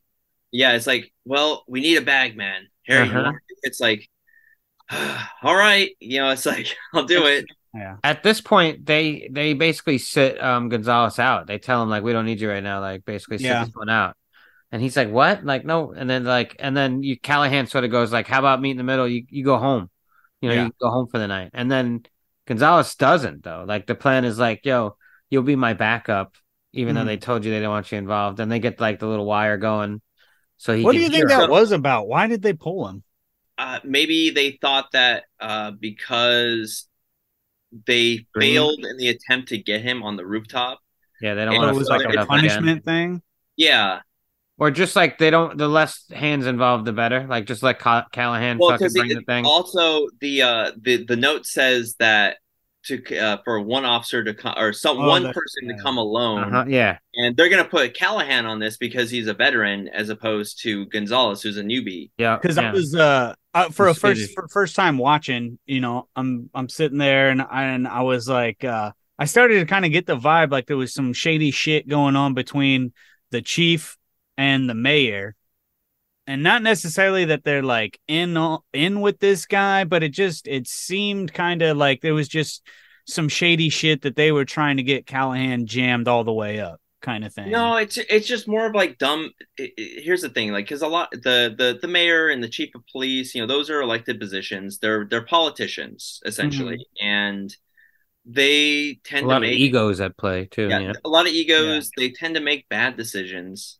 And this is also why Callahan is always so frustrated with these people. It's like we're wasting our time. We're doing the wrong things. Like we need action. And so I think like he knows that decision is wrong. It's like so you're gonna send me out alone with no backup. Are you insane? And that's where like Callahan kind of goes behind their back and it's like, no, I'm gonna, Chico, I need you. Yeah. And so that's where they get the wire so that he can hear in the conversation.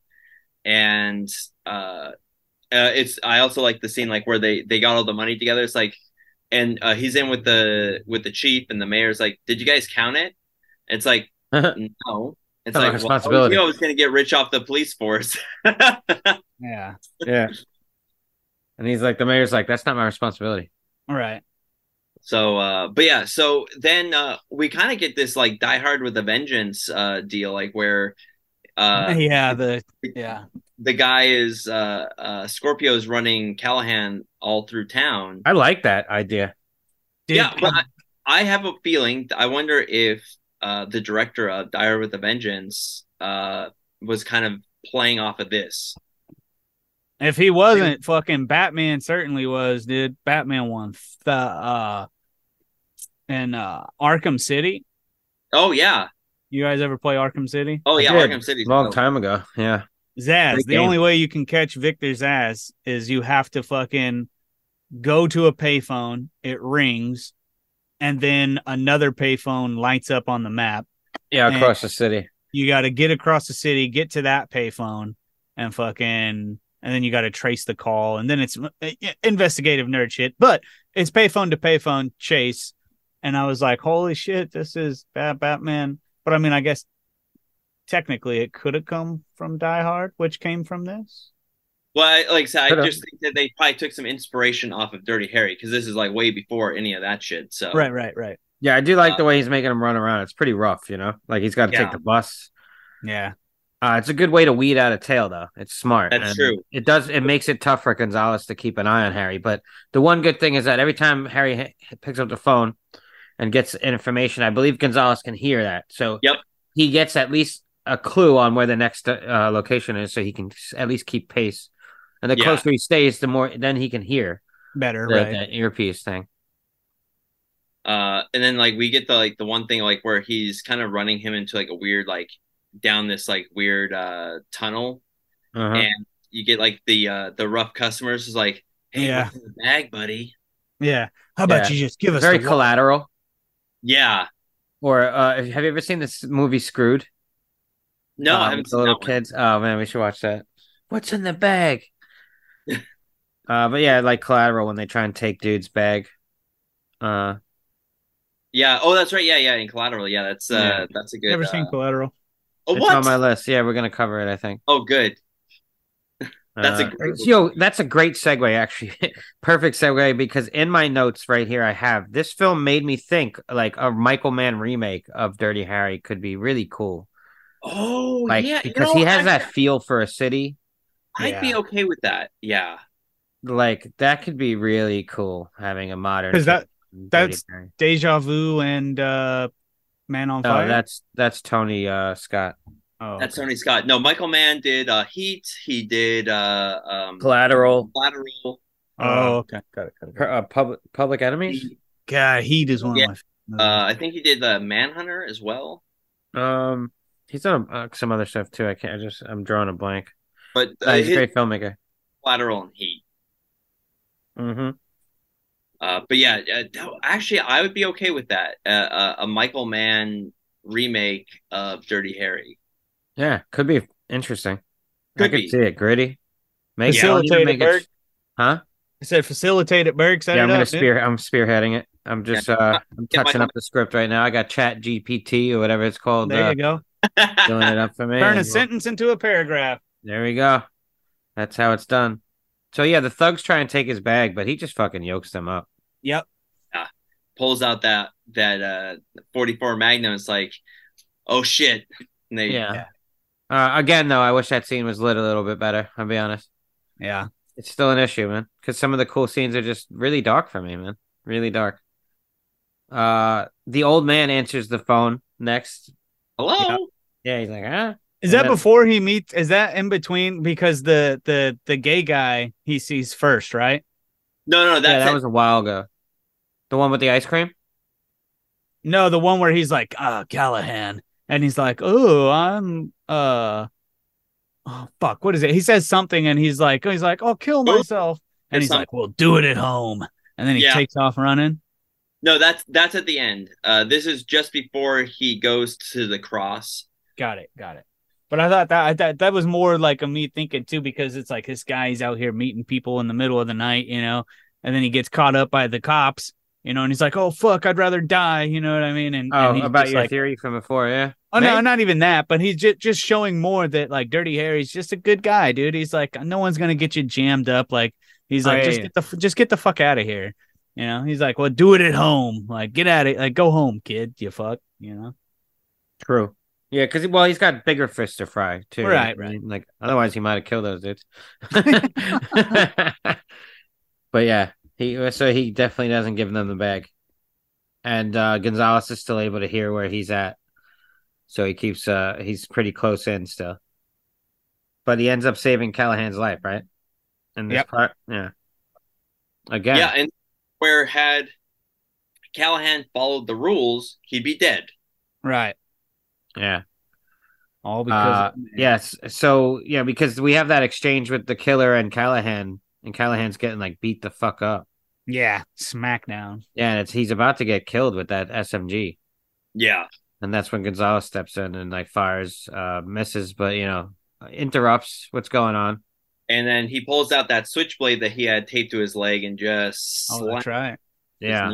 And he stabs him and fucking dude he goes woo. Yeah. And the look on his face, he's got a balaclava on, but the look on his face is so comical. I'm like, that's what I was saying. Like, that shit hurt.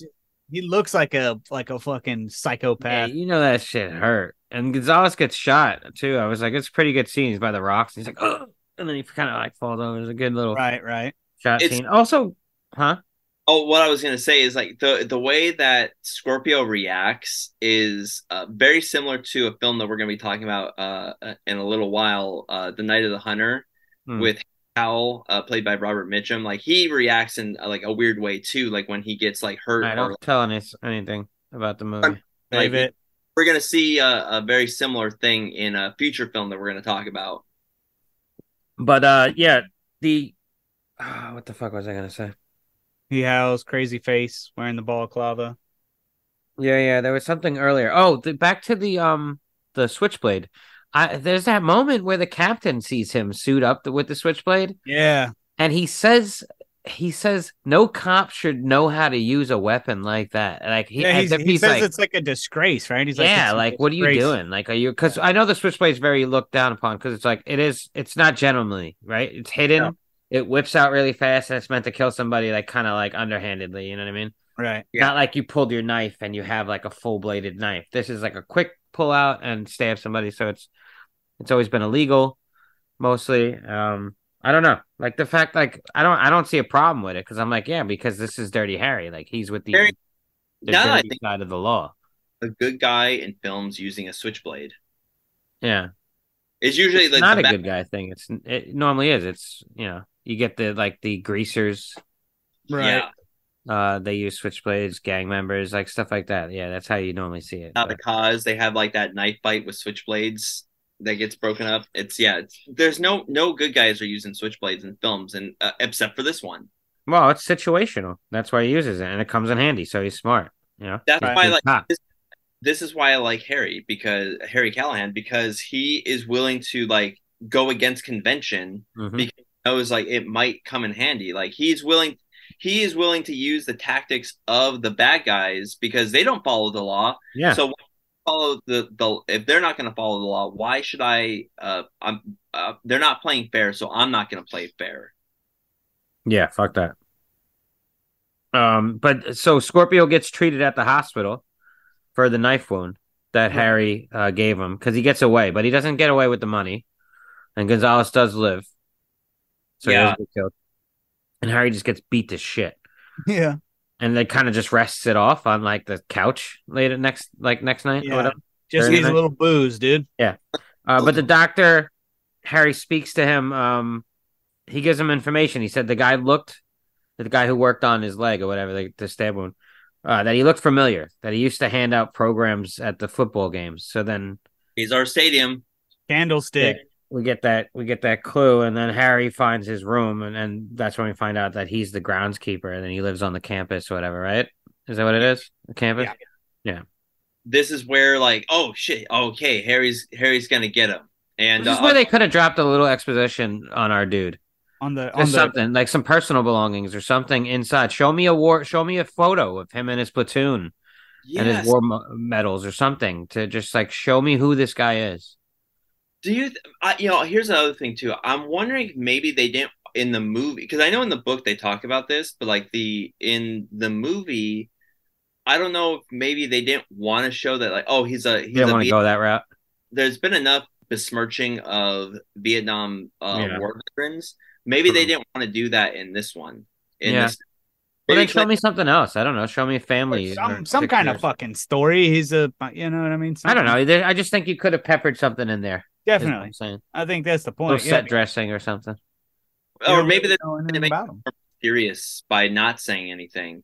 Could be. Yeah. I don't. I don't know. I'm just saying. I just because the Scorpio Killer, like aesthetically and like the way he performs, is really cool. But there's no real depth to him. Like he's just like a wackadoo. Okay, but he's like pretty.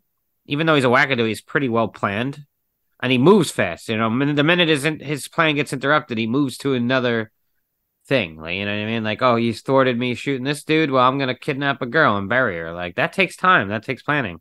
Yeah.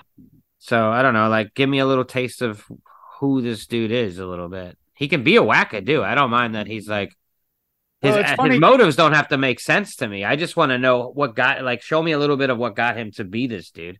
That's all, 'cause he's interesting. Exactly what you're talking about. Like that was kind of part of the other. I know this might be kind of belaboring a point at this point, but like that was another reason, like another kind of callback to Zodiac that I was like, well, in 1971, they didn't know shit about it. Like he never got caught, right? They didn't really know anything about him. It was just like this crazy fucking serial killer on the loose.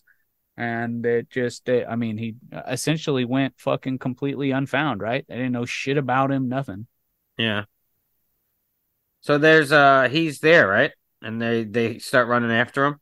And you see the dude that dude's running with his stabbed leg and it just looks so painful. Yeah.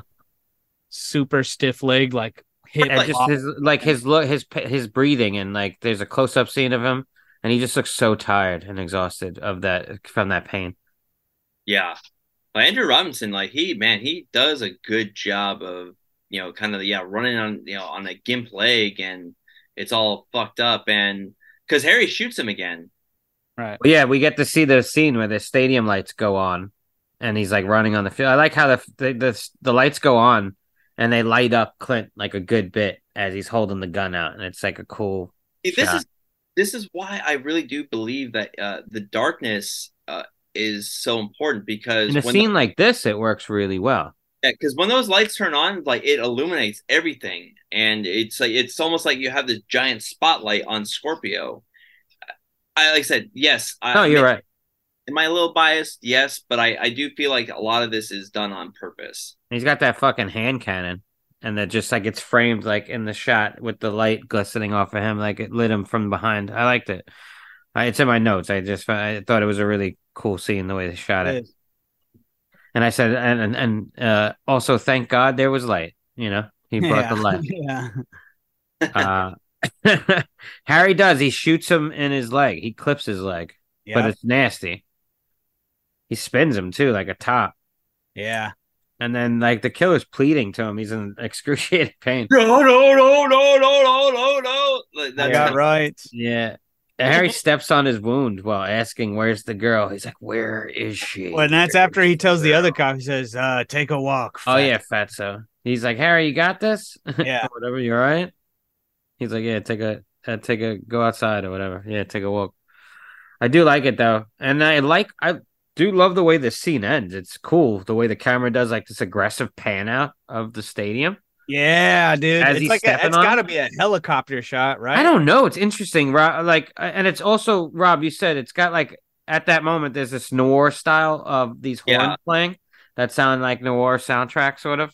As it pulls back and it shows him doing like anything it takes to get the information to save this fucking girl, and we pan out of this stadium, and it's just really beautifully done the way they end that scene. I don't know how they got that shot. The only because there's Know how no many trivia on it. like, so it has to be some sort of helicopter shot. Have You to be think a it could be in helicopter. reverse? That's Something exactly what zoomed I was in? just gonna say. They flew in, and then like they had They him could have had a set. line. Maybe they sent something in on a line, and then Oh like yeah, traced the or line. that, and then just and then fucking played they it backwards. drew it backwards and like make it look like it's flying out of the. That makes sense because that was the former home of the San Francisco 49ers. Candlestick, yeah. Yeah, so I'm pretty sure, they probably had some sort of zip line. It looks like a drone shot. It does, that you see dude. now. That's exactly what I told my but wife. it I wouldn't was be like, able to be. I was like, drones weren't around, but I was like, it's funny that you cued in on this too, because I thought like it was a distinct conversation we had together. I was like, damn, that's fucking sick. And I was like, but it has to be a helicopter shot or something, because they sure as shit weren't using drones back then. It's one of my favorite shots of the movie because it's super cool. It's my second favorite, but the first one is when at the end there when he's looking over the bridge and it's like blue lighting. Yeah, and Dude, then that blue moonlight. Dude, that shit was fucking perfect. It does, and that's when his hair is like full up too. Yeah. In fact, you get the killer silhouette of like just like tough guy Clint, or more angry, light. his bigger and bigger. Yeah. I did, dude. There are some moments of just like awesome camera work and cinematography, for like, sure. Shot and I would have loved if I ever got to talk to Clint before he dies. I would ask him, how the fuck did you get that shot? Because that looks sick. Because you see stadium one. Especially how, like, when they are, because you see, like, Harry just standing on top of him with the gun pointed at him, and you pull out from that, and it's just like, that is It's sick. a dope scene. Like, you could have stopped that scene at any point, and it would have been killer, but they just kept pulling out, and I was like, oh, shit. Like, damn. Yeah, it got hella far back.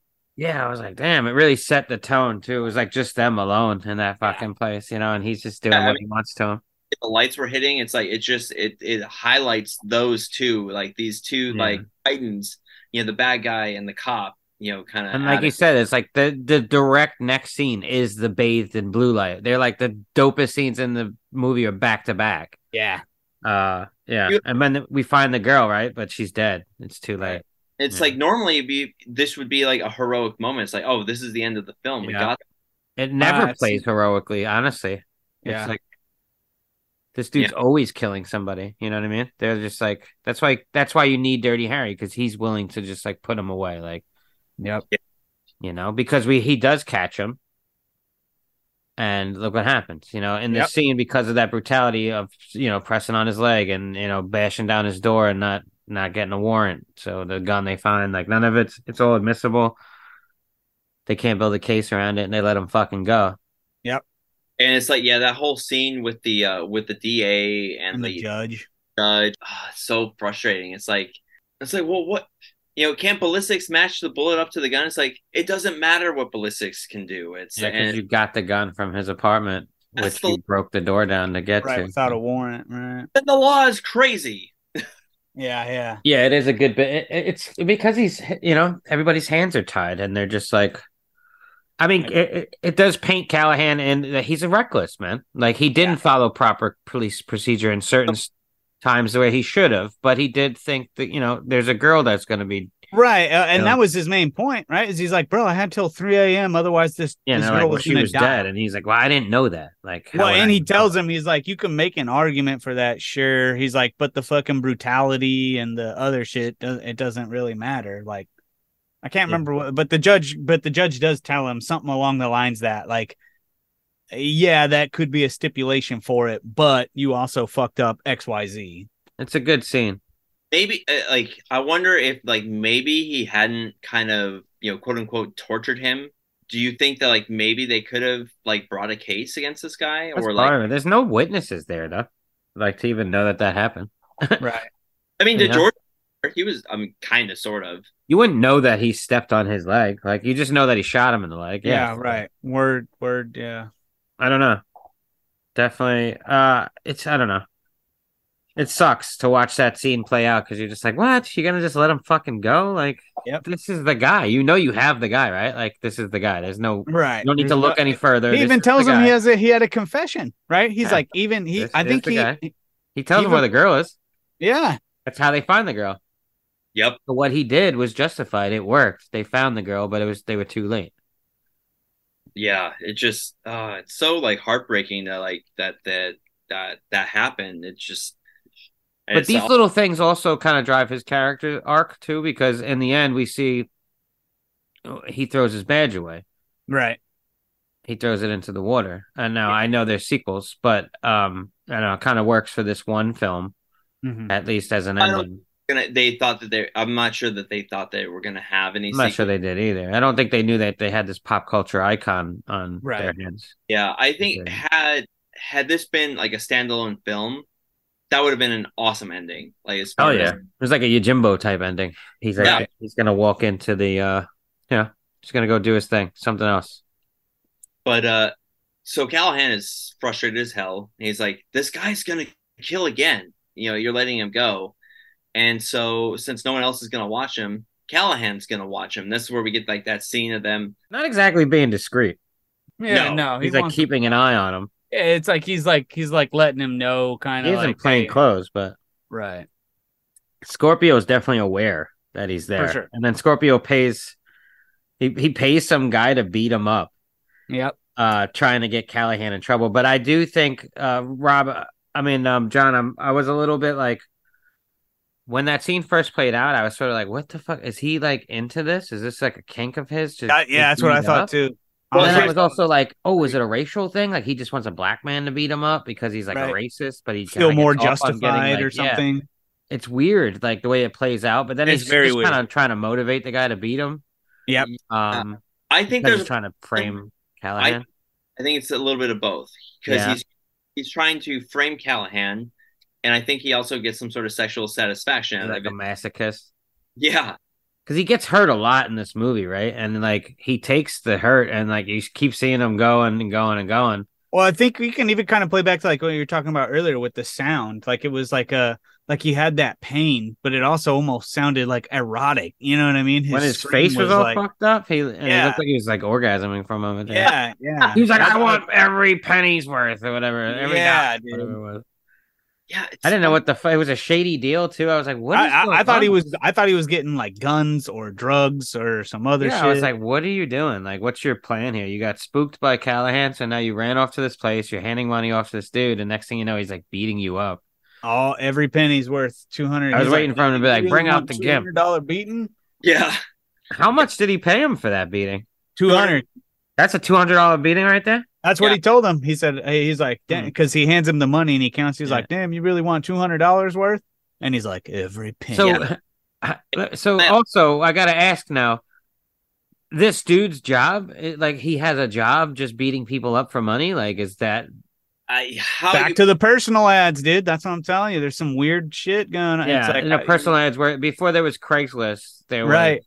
Yeah, yeah, because you Craigslist can't just became an fly online this position on Marketplace, bro. Plus, this guy, like, he's like, man, I beat the shit out of you. Are you sure you want any more? It's like, give it to me, you black bastard. And like, he's like, he tries to get that little bit out of him. Oh, he gets it. Don't worry, buddy. This one's for free. And he just fucking kicks him in the face. I was like, yeah, like, he tries to like motivate him to even kick his ass even more. But then I started thinking, like, that's why I was like, this dude's sort of into it, man. For sure.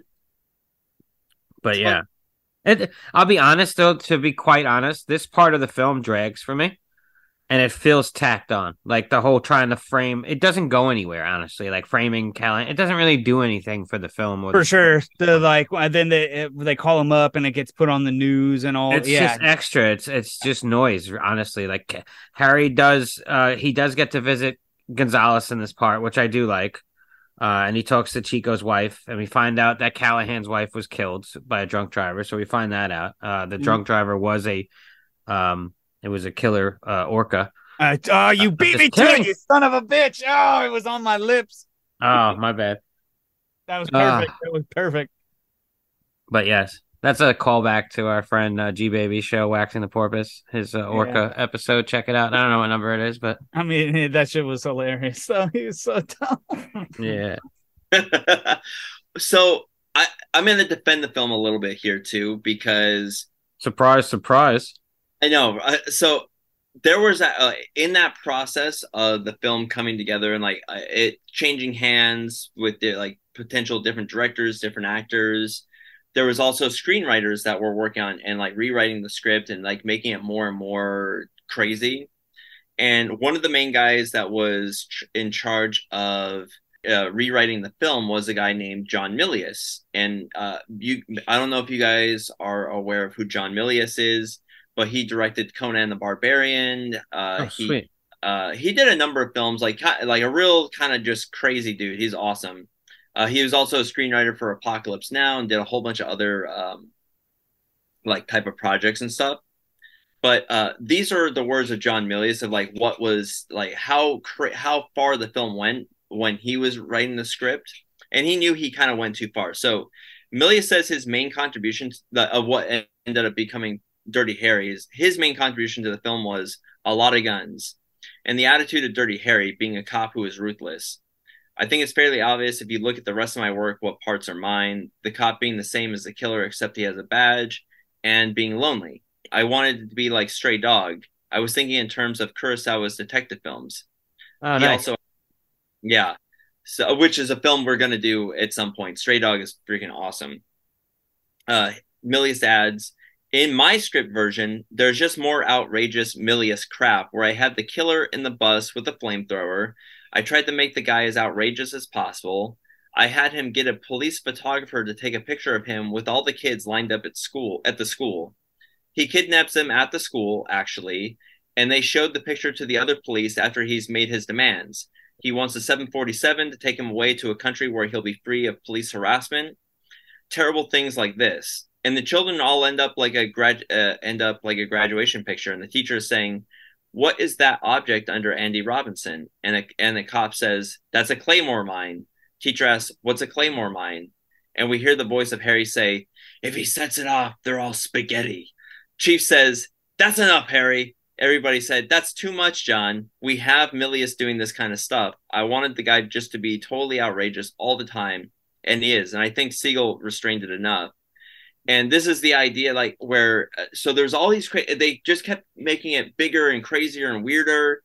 And Clint Eastwood's like, no, go back to the original script. That's the best one.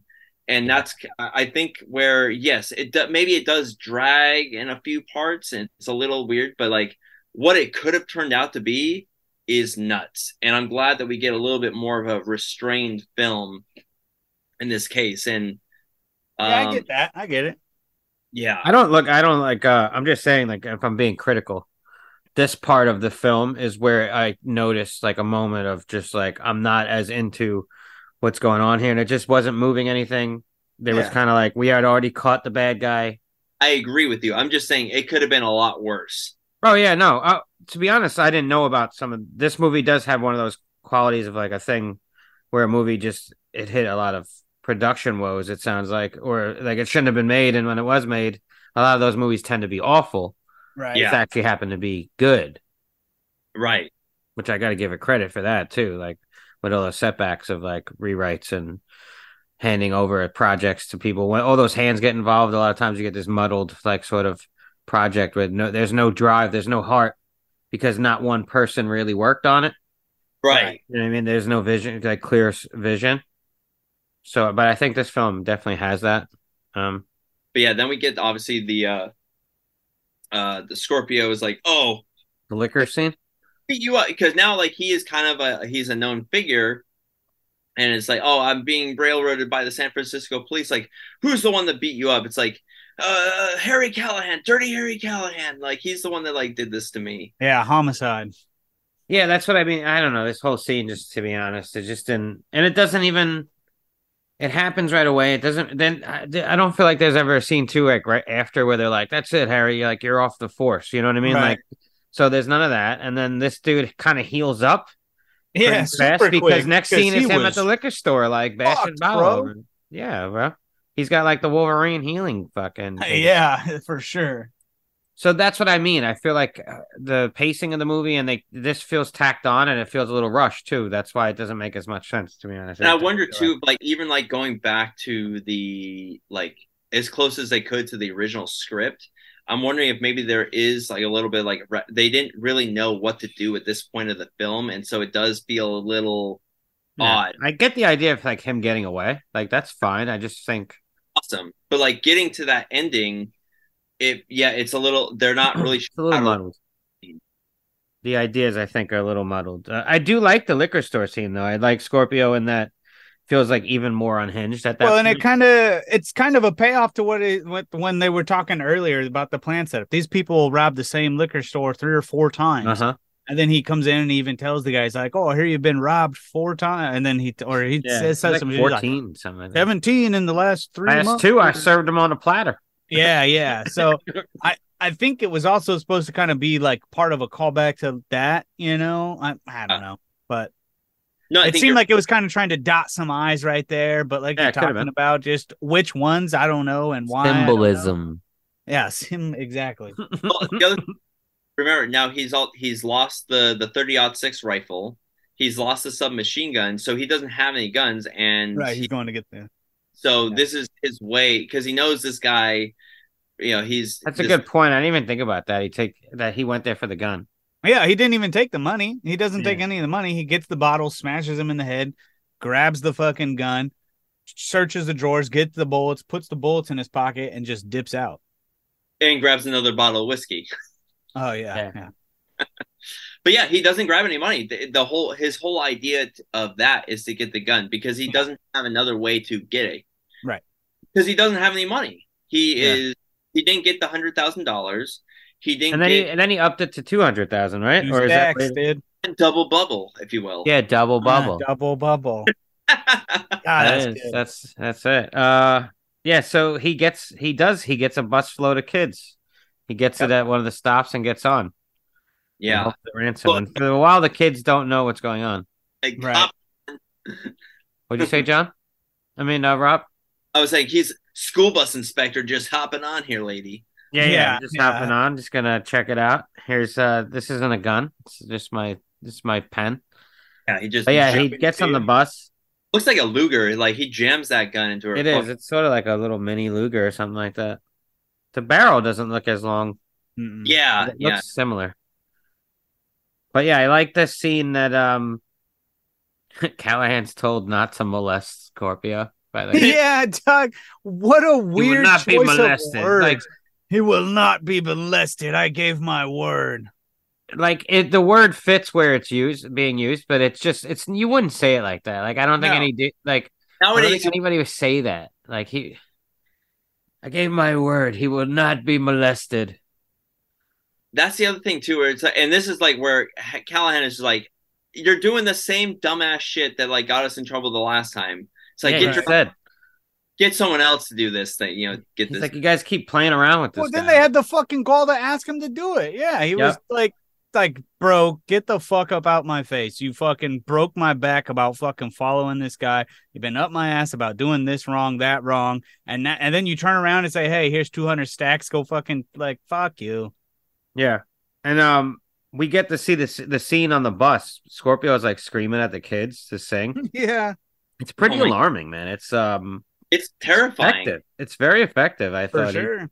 he like bugs out and he hits that one kid. Oh, dude, slaps the shit. I think a lot of the scenes are cut, so it's like they show the kids, but then they're not actually in the room when he's bugging out, and then they show him bugging out. But yeah, it's effective the way it's cut, and it looks like I feel really these kids are like scared as shit. I also wonder too, like, because there's that scene like where he's in the park looking at the kids. I wonder if it's the same kids. Maybe. I don't know. Who knows? Yeah, could be. But yeah, man, he's super intimidating in that bus scene.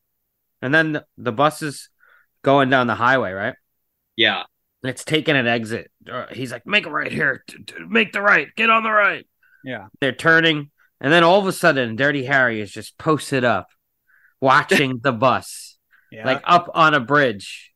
How the fuck does he know that he's going to be there? Dude is like Jason. He's Michael Myers. It's unsettling. He's standing tall for sure. Scorpio is so surprised, and Callahan's standing there like a ghost haunting him. Yeah, like, dude, just like, dude, watching. He's still got his shades on. I don't know how he figured out how he knew where this guy was going to be, route. but I don't know how he figured that out. But damn, is that scene one of the fucking coolest in cinema? Yeah, it's cool. And the shooter's just so Scorpio is so like surprised and like, oh dude, he's fucking distraught, bro. He's like, what? Like, what is he doing there? Yeah, the same thing as the viewer. I was like, what the fuck?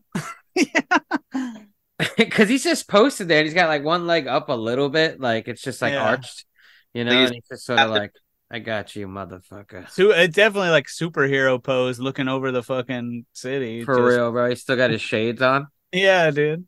And then he jumps on the bus. That is Clint Eastwood jumping on the bus. I know, you can tell. Thank God it has a luggage rack on the top of it. Yeah, I know, right? Buses have. What the fuck is that thing? Yeah, I guess. That's what he needed to feel secure to do it himself, dude. Anyway. It's cool though. Yeah, you see him on the bus. Like it looks like he's doing some stunts there. So, but yeah, and then we get like he like knocks the bus driver out, and like he takes over driving the bus. There's a scene where Dirty Harry just points his fucking Magnum at the front window at the dude. Like, what was your plan there? You're gonna blow his head off in front of these kids and then what? The bus just veers off the road because you killed the driver? Like, what was the plan there? Yeah, I don't know. I think he's just like, I whatever means necessary, I'm gonna kill this guy. I don't know, man. That shit was wild. So he sticks the gun on the window, and I just saw you see the barrel, and I was like, damn, dude. Aren't you trying to hold on up there? You can pull this huge hand cannon. Like, what does he even put that thing? It's got to be a holster around the body. Has to, bro. Can't hang that thing from the hip, bro. No. You'll have a problem. Like running through this, like I guess it's a quarry of some sort, like or a gravel. Yeah, it was. It's like a quarry. Yeah, and so they're running through that, shooting at each other. And I thought the bus was gonna flip. I did too. The way it pulls in there, it looks like it's gonna flip. Yeah. Yeah, and then Dirty Harry, he does eat some dust or some dirt there when he falls into the gravel. But then Scorpio is being chased by Callahan. They're shooting at each other, and then Scorpio gets a hold of a kid who's fishing at the quarry for some reason. It's so weird. Yeah, because that's what you do, bro. Yeah, fish at the quarry, fishing for bodies at the quarry. And then Scorpio takes him hostage, and it's like, drop the gun, I'll kill him, I'll blow his head off. We see how powerful the gun is too, because they exchange some lead there, in order to set up the how many bullets did I shoot? Yeah. Right? Yeah. And when we see the shooter, his pistol is like choom choom choom, and then we hear Dirty Harry exchange some lead, and It it's like, sounds- "Pshong!" Yeah, and that thing big. ricochets at one point too, Yeah. Yeah, and it's loud too. I was like, damn, his gun is fucking powerful. that gun is loud, by the way. You need to have Yeah. hearing protection when you shoot that thing. It's fucking loud.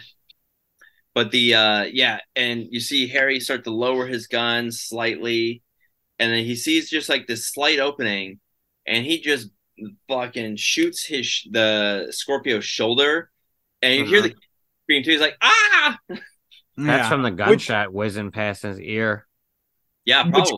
That kind of bothers me because it's like if you're that fucking confident and that good of a shot, how come you couldn't hit him for fucking dog shit the whole other time? Like Yeah. you can hit a window that tiny and avoid a kid, pop him in the shoulder, and it's all good. But you couldn't hit him when you had a fucking spotlight on him. You know what I mean? Like you Kind couldn't. of set up a cool moment, John. That's why. I guess. It's Well, I movie magic, John. At that point, like Scorpio is on the move. That's a harder Yeah. target to shoot. Where now Yeah. he's sitting still. Yeah. And he's very erratic too. He's like the squirrel from Ice Age. You know what I mean? He's like, Yeah. He's like, but yeah, he blasts him in the shoulder, and he's fucking bleeding out pretty good. he snapped it off on him for sure. Oh yeah. I wish there was some gore. I wish we saw just like the back of his arm blow out. Berg, I promise you, we don't ever have to hear you say, I wish there was some gore. We know you want more gore. You want it to be terrifying, possession. Not all the time. I just show me a little. I don't know. Show me the wound. You're talking about how heavy duty this gun is, and it's. I've only seen it push people into windows and stuff, but Yeah. I want to see like, show me a hole, or show me it hit something that's not a person. All right, So just you can blow see something the up. exit wound. I want to see the exit wound. Yeah. But yeah, no, this is, and then this is kind of like the iconic fun scene at the beginning of the film, him thwarting the bank robbery. Yeah. Now, kind of like the Harry Callahan at his wit's end. It's like he's like, you fucking try me. Yeah. And when he reaches for that gun, he fucking blasts him away. And so we get the famous line as well. And it's like Callahan we get it kind of similar to the stadium shot. We get that like after Similar. go into the lake, we get that panning out shot of the whole scene, and this is where Callahan just tosses his badge into the river or into the, and he's like, I'm fucking done with this shit. Yeah. It's a weird location. The river that's next to the quarry.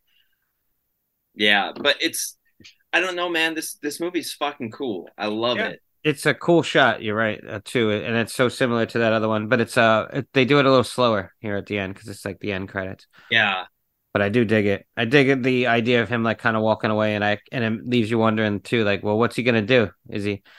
Because I think he kind of took a hint too from Gonzalez too, because when Gonzalez was like, I'm gonna probably I could probably teach, and not get shot at. Like that's probably better for me. And you could kind of tell in that Gonzalez scene they play it like it's like, oh, this is more my wife's idea, but I'm just going along with it. But she's a cool character. Like when you see her in the stairwell with what's his name, with Dirty Harry, he doesn't like give her shit or anything. No, and she tells him it was her, right? Because she says something like I couldn't, watching him leave every night and not knowing, especially after this, like I feel like they definitely let you know, like, dude, listen to his wife. You know what I mean? Yeah, but then I think maybe Clint takes a little. I mean, Harry takes a little something from that too. Oh, for sure. Hey, maybe I could get out of this fucking thing. I don't know. Yep. But yeah, that's Dirty Harry. It is. That's the dirty and the Harry of it all. Yeah, it's like, yeah. I mean, if John, like, did this movie make you want to watch some of the other sequels, or Yeah. I came away going, I get it. I get why everyone speaks so highly about it. I would be down to watch the other ones. It made me wonder why the fuck my grandpa never watched it. Like, I was a little confused because I was like, we watched all the other shit. We watched Little Big Man, fucking, Butch Cassidy, Cool Hand Luke. We watched all that shit, but for whatever reason, just never this one. Yeah. That's kind of. Well, I'm glad that I was able to share with you. So yeah, fuck yeah, dude. Yeah, me too, man. Because I don't think I've seen this film. Basically, Yeah, I've seen parts of it, but Yeah, I'm really glad I got to share with you guys, and yeah, I hope you liked it. I hope that maybe it made you want to watch more Dirty Harry It because kind of did, yeah, because they're also on display when I rented it too. Right. All the yeah. Yeah, so I was like, oh, cool. Yeah, How many are there? so there's five. five. There's Dirty Harry, that's the first one. Then Dirty Harry Magnum Force, Uh-huh. Harry the Enforcer, Dirty Harry Sudden Impact, and Dirty Harry the The Deadpool. Deadpool. Yeah, I Mm. remember the Deadpool. I've definitely seen that one. I think I Sudden didn't Impact. realize it was the last one. He like upgrades his gun, and oh, that gun, like if it wasn't so fucking expensive and hard to find, I would totally own that gun. The Yeah. Yeah. Pro Mag. Oh man, it's so fucking cool. Yeah. You know what movie Amazon recommended to me after this one? What is? Death Wish with Charles Bronson. Oh, what? Yeah, actually, I was like, yeah, that's good. That's a good take, actually. it's funny you bring that up. So I'm gonna get into my review, and I'm gonna tell you why I reviewed it a certain way, and we're gonna talk a little bit about Death Wish as well. But Okay. so Speaking of your review, you want to get into it? remind everybody, like our review system, we do it a little bit different here. So from like our best to worst, we have instant classic, buy it, rent it, just watch the trailer, and never ever watch this shit. So for Dirty Harry, for me, yes, I'm a little bit biased, but I'm choosing instant classic, and I'm going to tell you why. Like I said, spending summer, like I said, there's a lot of nostalgia here for me. Spending summers and winters watching Dirty Harry films and quoting lines with my grandfather is was a big part of this. Totally. More than that is how important this film and Clint Eastwood were to film history. We did Fistful of Dollars not that long ago, and that changed the Western. And this film completely changed the action film.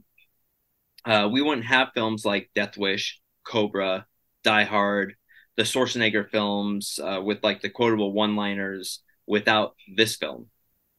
Uh, yes, does this film have some problematic themes? Or some people would say that. I don't really give a shit, but I know some people would have a problem with this film. Well, they're of the time that this film takes place in. Yeah, that's what I'm saying. But at this time, it matched the zeitgeist. Yeah.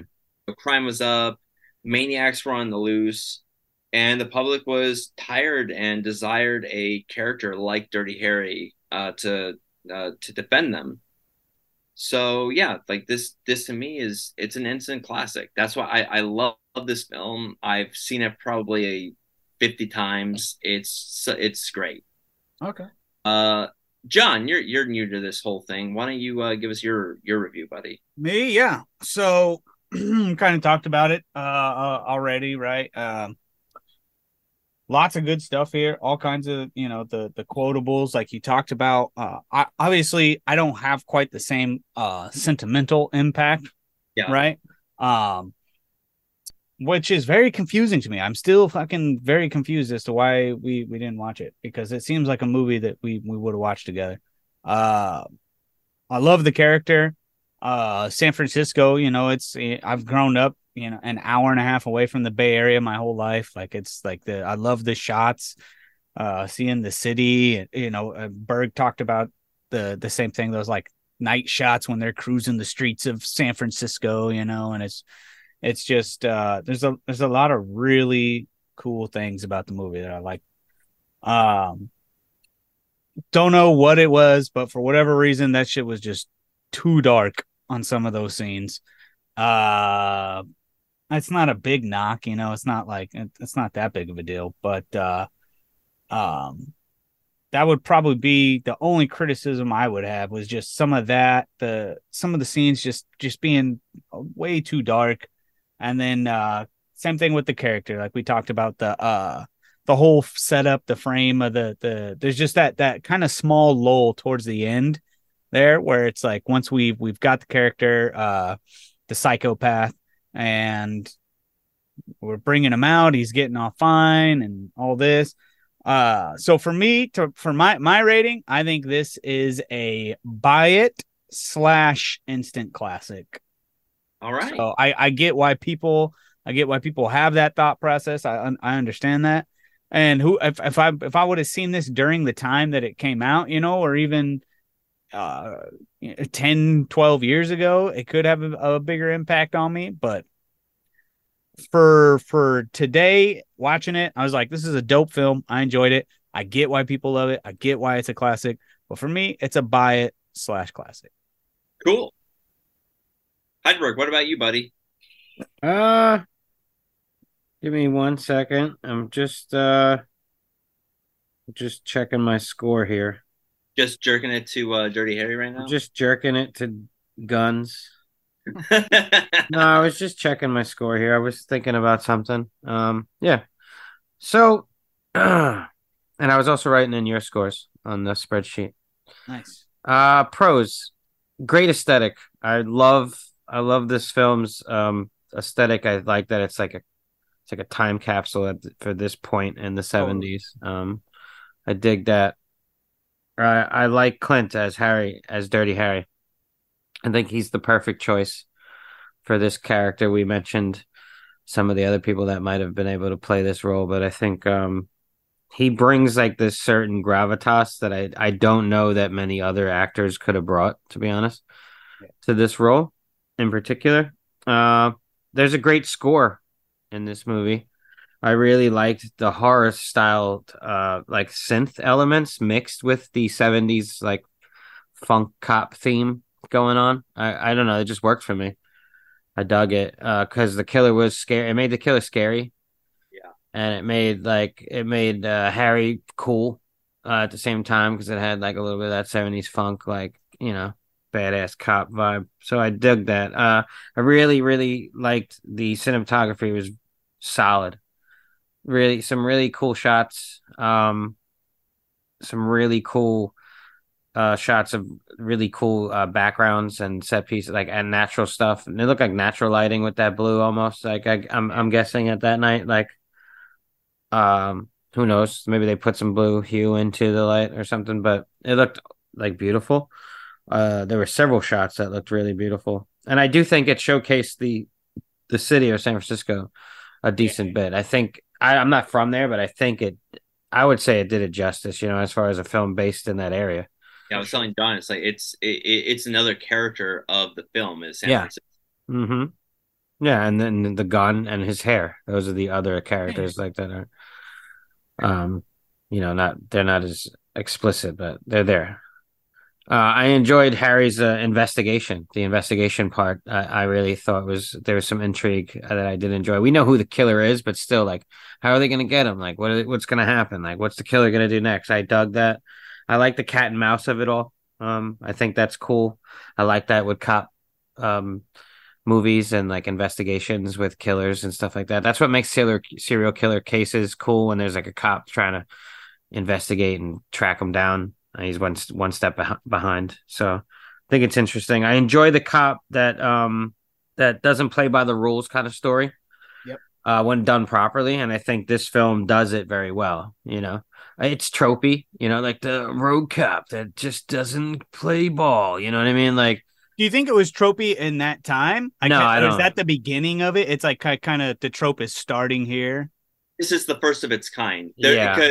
There is definitely a time before Dirty Harry, and there's definitely an after Dirty Harry, and you can see effects of like what I was saying is like this spawned a whole bunch of different types of people. Like you wouldn't get your John McClanes or like your Riggs, your Cobretti. You wouldn't have him marrying. You wouldn't. Yeah, I hear you. Or it would be different, or like delayed, or you know, there would be a different trajectory. But definitely, yeah, this definitely and fucking inspired a lot of different archaeology, if you will, films. Yeah, definitely the bones of it all. Yeah. The bones. Look at the bones, man. Anyway, so yeah, all told, some great filmmaking in this. Some good characters. I like the funk. I dig the time period. It's like I dig it. I do have some cons though. Even though I watched this in HD, like I said, man, on Amazon, I don't know, dude, picture quality is very dark, man. In some scenes, like very dark, and I don't think it was a nuanced sort of thing. I'd be honest. I think certain scenes were just kind of mishandled, and it could use like a little bit of an update, and just go in there and touch up some of those scenes. Keep the dark ones really dark that need to be, and then touch up some of the other ones because there's some scenes that just I don't know. It's unfortunate to be honest, like some of those scenes, because it took me out a little bit. But it's still a great film. So, Right. like you said before, John, like it's not the hugest thing, but it's still like it still bothered me because I'm like, man, like this, it just I don't know. Yeah, Like I because said, you it took left me there out. going like, what the fuck is going Yeah, I on? wanted to see more what was going on in some of those scenes. We don't know. We don't really get to know Scorpio, the killer, enough to be honest. Like what his motives are, or like I don't know. Just any information about more information about him would have been nice. Not a ton. Don't drop it on me. Just Right. kind of place it. Let me infer it, and let me pick it up somewhere. I don't know, but they don't really flesh him out at all, to be honest, and that kind of bums me out. I would have liked to see a little bit more about him. And the ending, I said, it just kind of drags. There is some drag, man. Like I'll be honest, it just bothered me a little bit. They get the guy, and then he gets off on a technicality, okay, and then he fakes getting beat up, and then next thing he's off and terrorizing again with the school bus, and it's all over the place. You know what I mean? At the end, it falls apart a little bit, to be honest. But it's still a great ride, and the performances are great. So, with that said, I think John. I think I'm probably in line with you. Yeah. That I'm thinking I'm giving Dirty Harry a buy it / instant classic. Like I get it. It is an instant classic. I can't really say, but for me, it's like it is marred with some flaws that I think I don't know. I would watch this film multiple times. I just like it's not. I don't know. Those issues bother me. If they touch those issues up, the movie could be like an instant classic all the way for me. Yeah. Probably. So, and again, I think the like time period of seeing it, I think if you would have seen it, in the 80s or whatever, or like, maybe that has like a different value with you as it sits longer or something. But like just catching it as like a old film, kind of looking back, as another reason I was just like, yeah, I can't quite get there, but I get that other people do. Like it's definitely a buy it, Yeah, and for then sure. I feel like, well, it is a classic. It's tough to like not say it's not a classic. You know what I mean? So like, Right, I'm willing to exactly. meet it halfway. Yep. You guys didn't give it a full instant classic, so we're not friends anymore. Yeah. Sorry. I get what you guys. Sorry. Like for me, I mean, it is an instant classic. It's just not. I'm not rating it that way, but Oh, it is still an instant classic. I in a sense, I you think know what I mean? are very. I said it a little bit of the nostalgia glasses for me. A little bit like because I also give a little bit of a higher rating because of the historical value of a film too, and like True. like this is like kind of like the first type of this film a little bit, and it changed the course of the action film because there were action films before this. I mean, obviously we talked about Yojimbo, we've talked about some other stuff, but this is a different type of action film, and from this moment is where we get like kind of the action films that we grew up with, Die Hard and Cobra and all that stuff. Lethal Weapon. So I do tend to get like a little bit of a higher rating because of the historical value as well. I mean, I'm an archaeologist, of course I'm going to do that.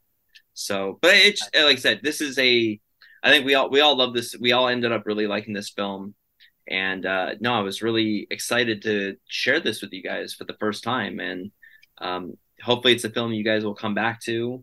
And maybe we'll talk about some more Dirty Harry later on in the show. Fuck yeah! But now that we're done with Dirty Harry, we've kind of finished up our trilogy of 1971. What's next? Heidelberg, it's your pick. Yes, it is. Next week is my pick, and we are gonna be covering 1979's The Warriors. Ooh. So Nice. come out to play. Never seen it. I know. I know the line. I know like the one like really famous line, but that's it. I've never seen it. I'm What really about Can You Dig It? Can y'all dig it? Can you dig? Anyway, is that from that film too? it is. We'll see it next week. Hey, Yeah. So The Warriors from 1979. I don't know exactly where it's streaming at all. At it is the on moment. right now. Huh? It's on Paramount right now. I thought I saw that, or like MGM Plus. It might be on MGM Plus too, but like I have Paramount, I think that so was what I was looking at. Yeah. Nice. Yeah, that's next week's pick. Well, In the let's meantime, social medias. We do other projects around here. Heidelberg, you have another podcast. What's that called? Where can people reach you there? my other podcast is called A Cut Above Horror Review. We are a trio, me, John, and Jacqueline, that rate and review horror movies each week. You could find us on Instagram at A Cut Above, one word, .horror_review, on Twitter at Cut Above Horror, and on Facebook at A Cut Above Horror Review. And you can find us on any podcatcher, anywhere you find your podcasts. John, you do some stuff too, buddy. Like, where can people find you? Me, I am all social media, kinetic_onslaught, spelled ONSLOT. On Twitch, however, there is no underscore. It's just twitch.tv, kinetic onslaught, ONSLOT. Play old video games, mainly retro. Love fighting games. Might do some the new Mortal Kombat here and there, but for the most part, yep, NES, tough as nails, platformers, old ass RPGs, dog shit control games, third party dog shit games, Barbie, you name it, we play it. Yeah, Barbie is not a good game. It's tough and like Dude, it's not that bad.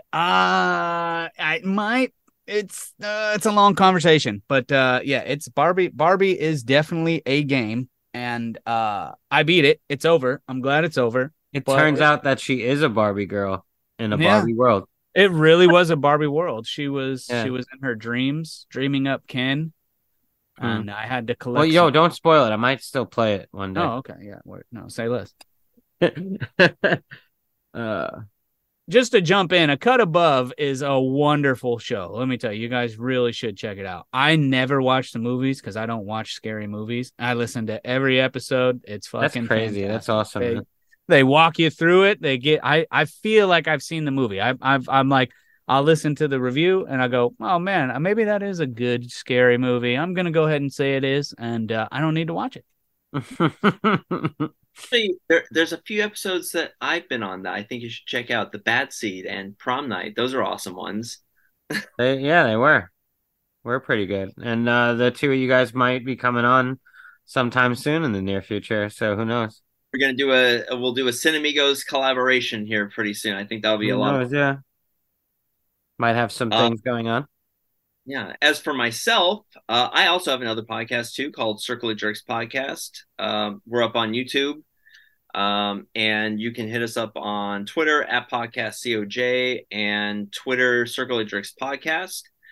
We do weekly live stream on Tuesdays where we kind of talk about some esoteric ideas, stuff that's going on in the news that interests us, or, whatever topic that like kind of hits Andy's and my mind of like what we kind of want to talk about. We also do a weekly movie review.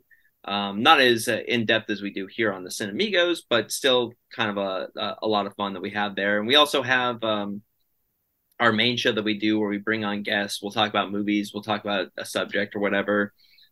Heidelberg's been on there a number of times, as well as the other from A Cut Above has been on there a few times. So lots of fun that we're having over there on Circle of Jerks. But if you're a fan of the Cinemigos, where can they find us, Heidelberg? If they want to visit us on Instagram, they can find us at Cinemigos_podcast.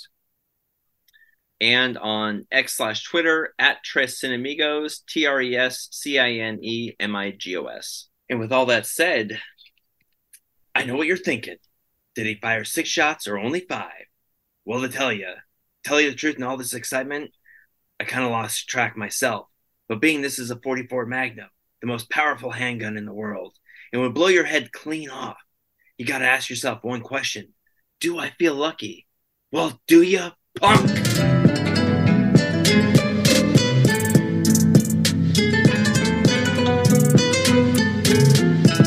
Where are your badges? Badges? We ain't got no badges. We don't need no badges. I don't have to show you any stinking badges.